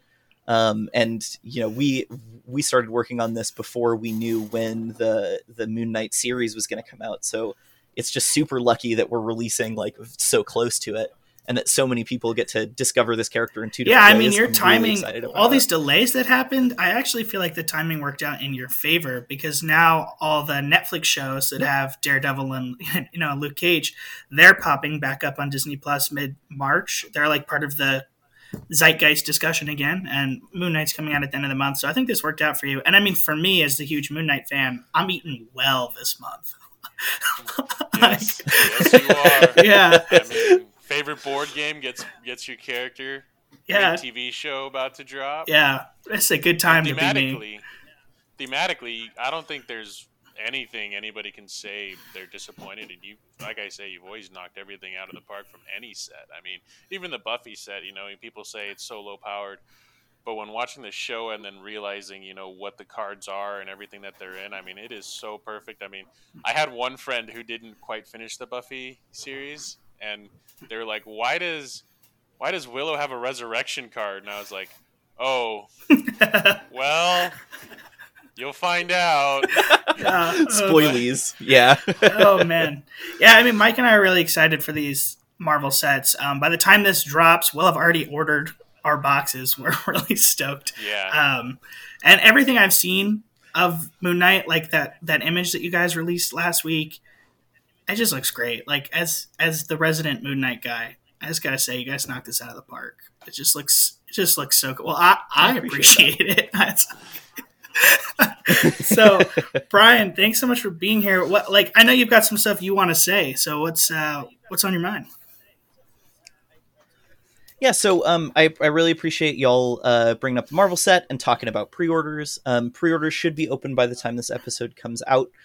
So if you want to go directly to our store, which is restorationgames.com/shop, you can pre-order all of the Marvel set, or you can pre-order the first 2 Marvel sets there.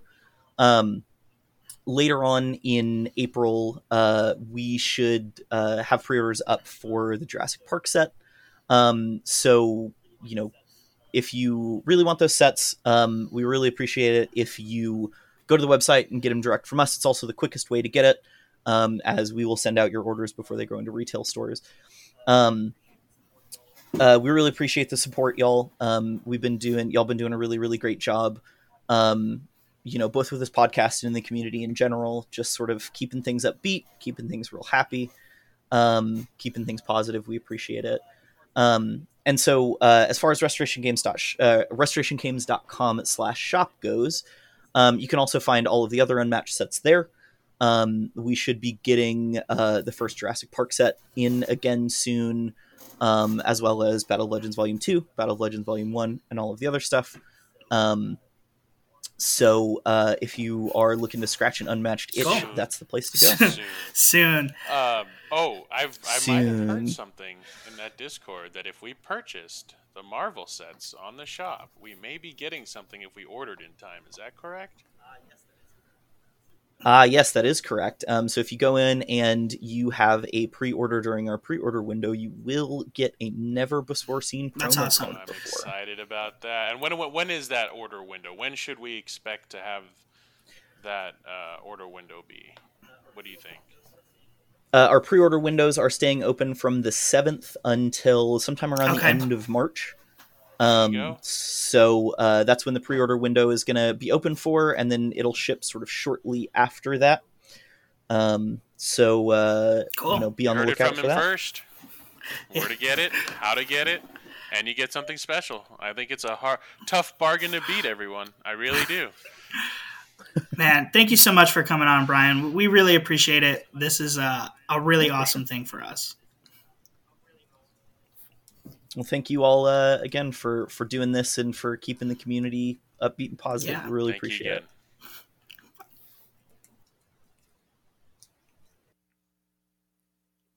it. Wow, what an interview. Mike and I really want to thank Brian for coming on to the podcast and talking to us.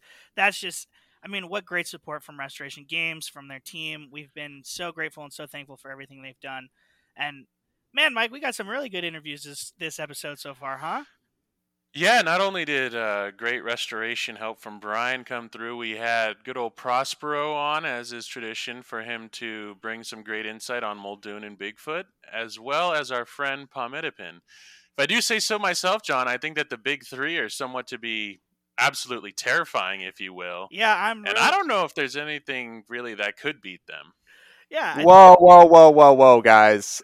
How can you make a podcast episode about the big three without talking about the big one? And we all know who that is. Hold on. Is that Zero Skater? Is that 12? What? That's right, guys. It's me. What? Is it not enough for him to beat me on his stream that he has to come on my podcast and degrade my content? What is going on right now? Hold on. Zero Skater 12. John, what are you doing here? What? Well, I had to come on and check out the podcast. I know you guys have started this thing up, and I fully support it. It's awesome.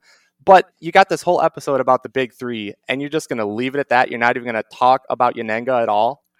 Yanenga? Oh, John, is this your big one thing? You better believe it. Yanenga is the new big one. Oh, my God. Okay.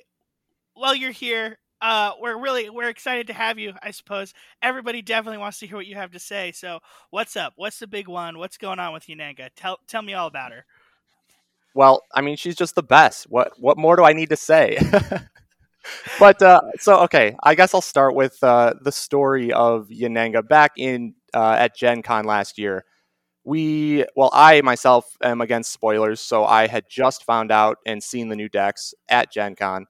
And I saw Yanenga, and I was like, holy cow, this fighter is just ridiculous. Like, she has everything. I counted up her health total. It, theoretically equals up to like 35. And I was like, oh my God, this thing's insane. So we tried out a game, me and Mike, actually, and it was my Jekyll versus his Yanenga. And I got absolutely destroyed. It was soul-crushing, to say the least. I just felt like I had no hope. She had so much health, and I just couldn't do anything at all, and it was devastating. And then the whole rest of the weekend at Gen Con, we were just sitting there talking about all the different matchups, and we were like, how does she lose? Who does she even lose to? Can anybody do anything? And I even told Justin that weekend, I was like, yeah, Yanenga's the best fighter in the game. I'm calling it right now. So time goes on, and I start playing more and more Battle of Legends Volume 2. And I kind of was thinking maybe I overreacted. Maybe Yanenga's not that bad. She's good, but is she really that good? I started to not think so. But then for the Winter of Champions tournament that's going on, I started playing her a lot more in preparation just because I had a lot of fun playing her. And the more and more I played her, I started to realize, maybe I was right back at Gen Con. Maybe she is that good because she really has like very few losing matchups, and even the ones she does lose, she still has a shot to win. So yeah. Yeah, I think you're onto something there. Hey, John, what do you think? And by John, I mean our own host, Tommy Elliott. How do you feel about Yananga going on, especially with the Winter of Champions tournament? Well, I guess I want to ask you some questions then, Zero, because Yananga is the most played fighter this tournament, 81 plays. That puts her 21 plays ahead of Medusa at number 2, which is a pretty big gap. So obviously there's something to what you're saying. People are clearly thinking what you're thinking, but her win rate is only 53%.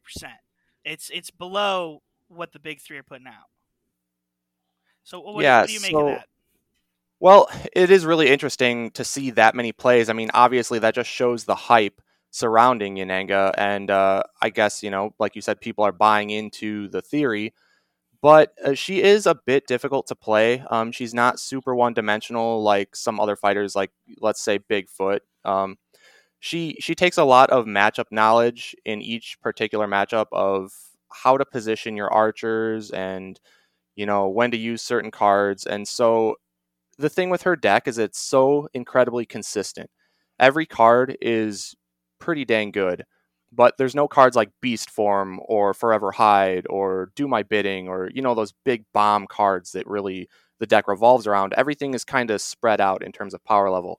So it's hard to tell, when to use these cards most effectively. And it really is, she's very skill based. And so if you go in thinking, okay, Yananga's just, I've heard she's the best, she's going to beat everybody, but you don't actually know how to play a particular matchup, you can definitely get punished. Because my thought on Yananga is that she might have maybe an average about 50 to 60% win rate in pretty much every matchup.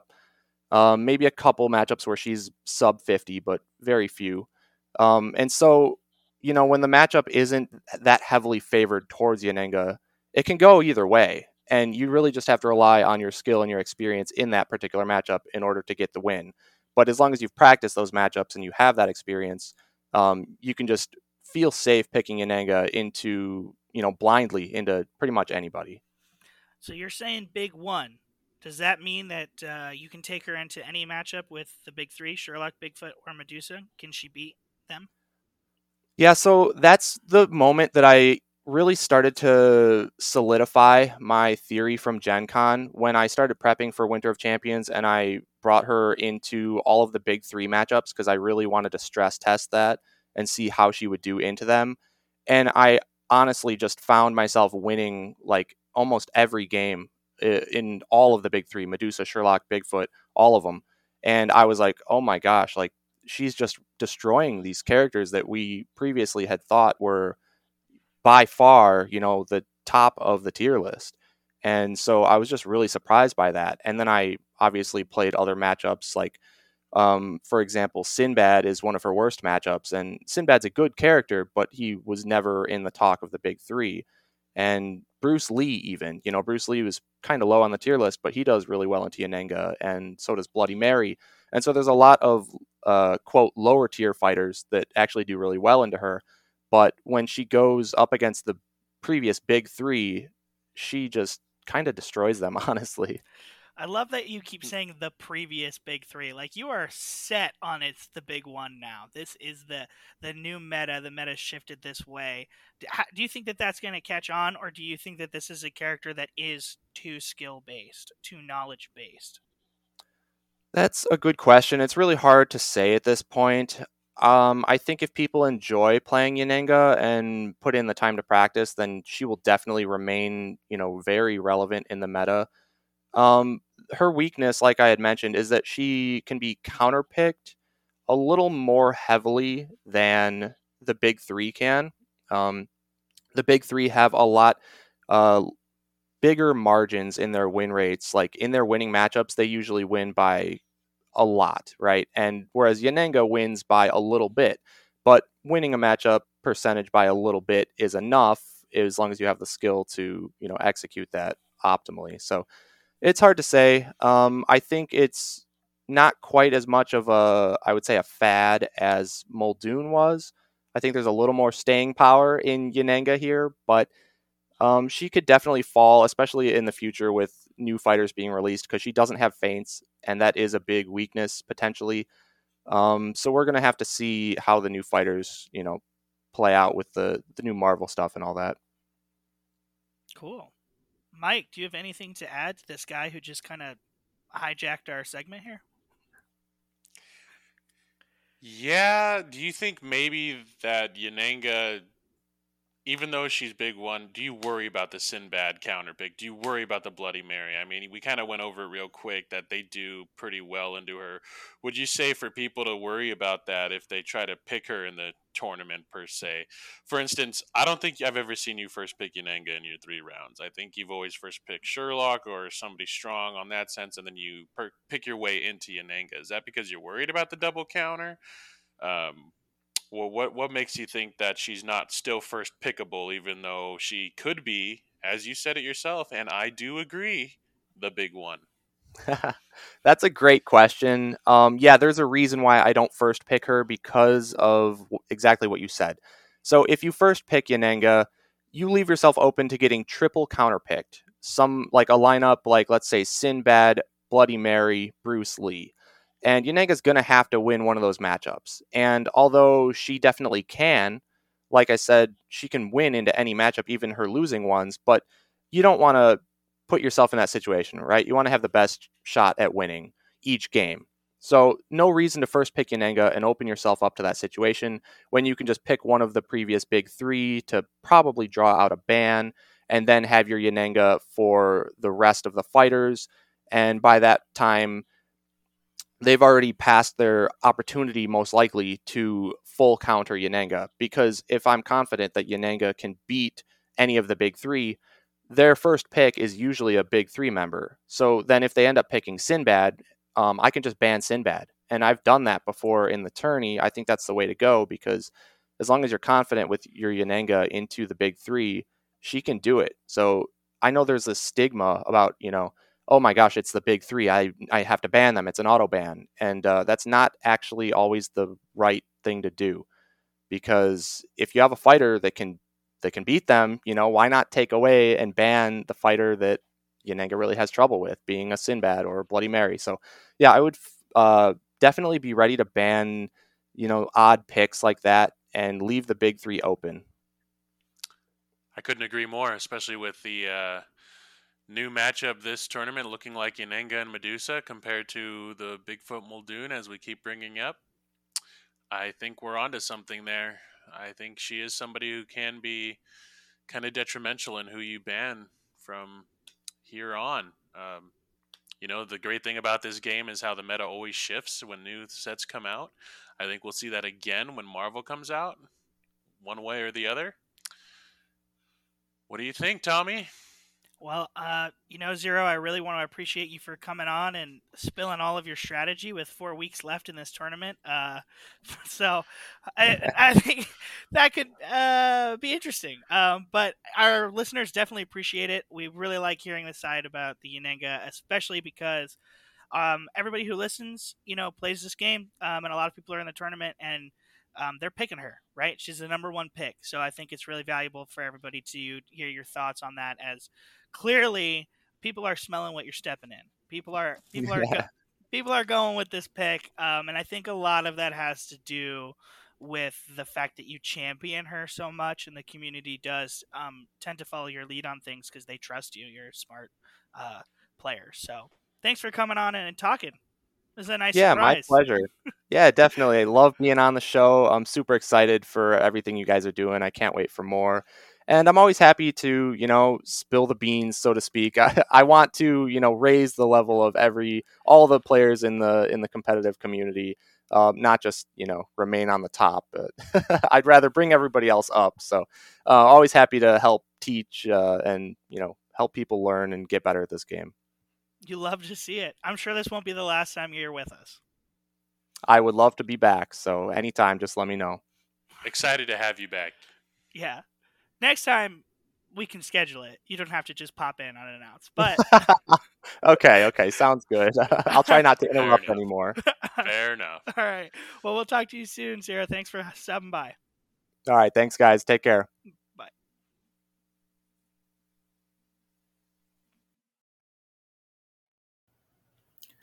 Well, with that surprise appearance by John there out of the way, I suppose that's all, folks. Just to wrap up here, just going to reiterate what Brian threw out there. You can buy the new Marvel sets on Restoration Games website. Redemption Row is available to ship now. So if you order that right now, it will ship within 48 hours, I believe is what Justin has said in the Discord. And if you're ordering it, you're going to get an Achilles heel foil card, which is pretty snazzy. Hell's Kitchen is also up for order. It is a pre-order, though. It's looking like by the time you hear this episode, it should be shipping within a week and a half to 2 weeks from air date of the episode. Just talking about our guests and how thankful we were to have them on the show. Thanks again to Pimedipin for hopping on. Nothing to plug there, but for our other two guests, we've got some links for you. Prospero, he streams his matches on Prospero Sparks. That's PROSPEROSPARKS. I'm going to say that again because I coughed. It's PROSPEROSPARKS. That's his Twitch channel. He does stream a lot of his tournament matches through that. Those are always an exciting watch. So go give him a follow, watch his games. He just had a really exciting one with Bug this past week. Amazing. Yeah, he kind of talked about that in the interview, and it's just a good time. And then John, who surprised us with his appearance talking about Yanenga, you can follow him on Twitch and also on YouTube. So he'll stream his matches on Twitch at ZeroSkater12. That's ZeroSkater, no E, 1-2. So ZeroSkater 1-2. And then he edits those videos down into a more casual, relaxed, like sit down and watch in one sitting event on his YouTube. He also has other unmatched videos on his YouTube, some strategy guides, some playtesting guild stuff, just like a lot of really great Premier unmatched content. So if you're not already following John on Twitch and YouTube, you really should be. Absolutely. We want to thank everybody for listening, and to get into some nice little quick end segment here, we've had a lot of questions regarding our scheduling for our episodes, both in personal messages, and also I saw it once in the discussion. Here's I think our answer that we both agreed upon. Look for at least 2 episodes a month from us. I think we can put that out, and I think I can safely say that. We're going to try to do a bi-weekly schedule. That's not us trying to say we're every Monday or every other Tuesday. It's more so, I've mentioned this a couple times. I'm very open about it. My schedule at work is kind of rough sometimes. It has nothing to do with the fact that I've gone to Vegas 2 weeks in a row. It's all about work. Right. Right. So that being said, I think we have a lot lined up. I don't think it's a question. We've had people reach out to us about what they want to talk about. They would love to come on, and we would love to have everybody. John, what else you got? Yeah, I mean, on that note about reaching out to us about topics you'd love to see, I mean, if you've got an episode hook in mind, if you've got something that you passionately want to hear about, maybe something you passionately want to speak about, or you've got a question for Mike, myself, or any of our esteemed guests, you can shoot us an email at defenderresolvesfirst@gmail.com. That's right, folks. The podcast is an email, so we're getting official, folks. We're just doing big things. So again, that's Defender Resolves First, the podcast title at gmail.com. Just email us whatever you want. You got some questions, you got some thoughts. We're also on the Discord. You can DM us whenever you want. I thought the email might be a little more organized, and it's just an easier way to see what you guys want to see. But going off that, the next time you'll hear from us is the first of a series that will have no schedule because we're going to free flow it. But this was something that was actually asked for in the Discord. Hubris brought it up, and I thought it was like a really good idea. It's something Mike and I had talked about before, but we weren't sure how much interest there'd be. So emboldened by the discussion in the Discord, we'll be doing the very first Unmatched Book Club episode. So we'll be joined by Baked Goods, He and I have read Beowulf. We'll be talking about Beowulf. We'll be analyzing it, not just as an epic poem for literary discussion, but we're going to be looking at how Restoration Games adapted the poem into the deck. So we'll be looking through the deck, we'll be looking through some cards, and we're going to talk about where do these cards come from, what's the thematic link, et cetera, et cetera, et cetera. So we're pretty into it. I think it's going to be kind of cool, and so many of the characters are literary that we can really draw a lot from that well. And I know Mike will be excited for when we do the Jurassic Park. I love it. Yeah, so look forward to that. The very first one, again, with Baked Goods. That'll be our next episode, and we'll be talking about Beowulf. Yep, and I think we're good there. So as always, folks, Defender resolves first. You'll love to see it.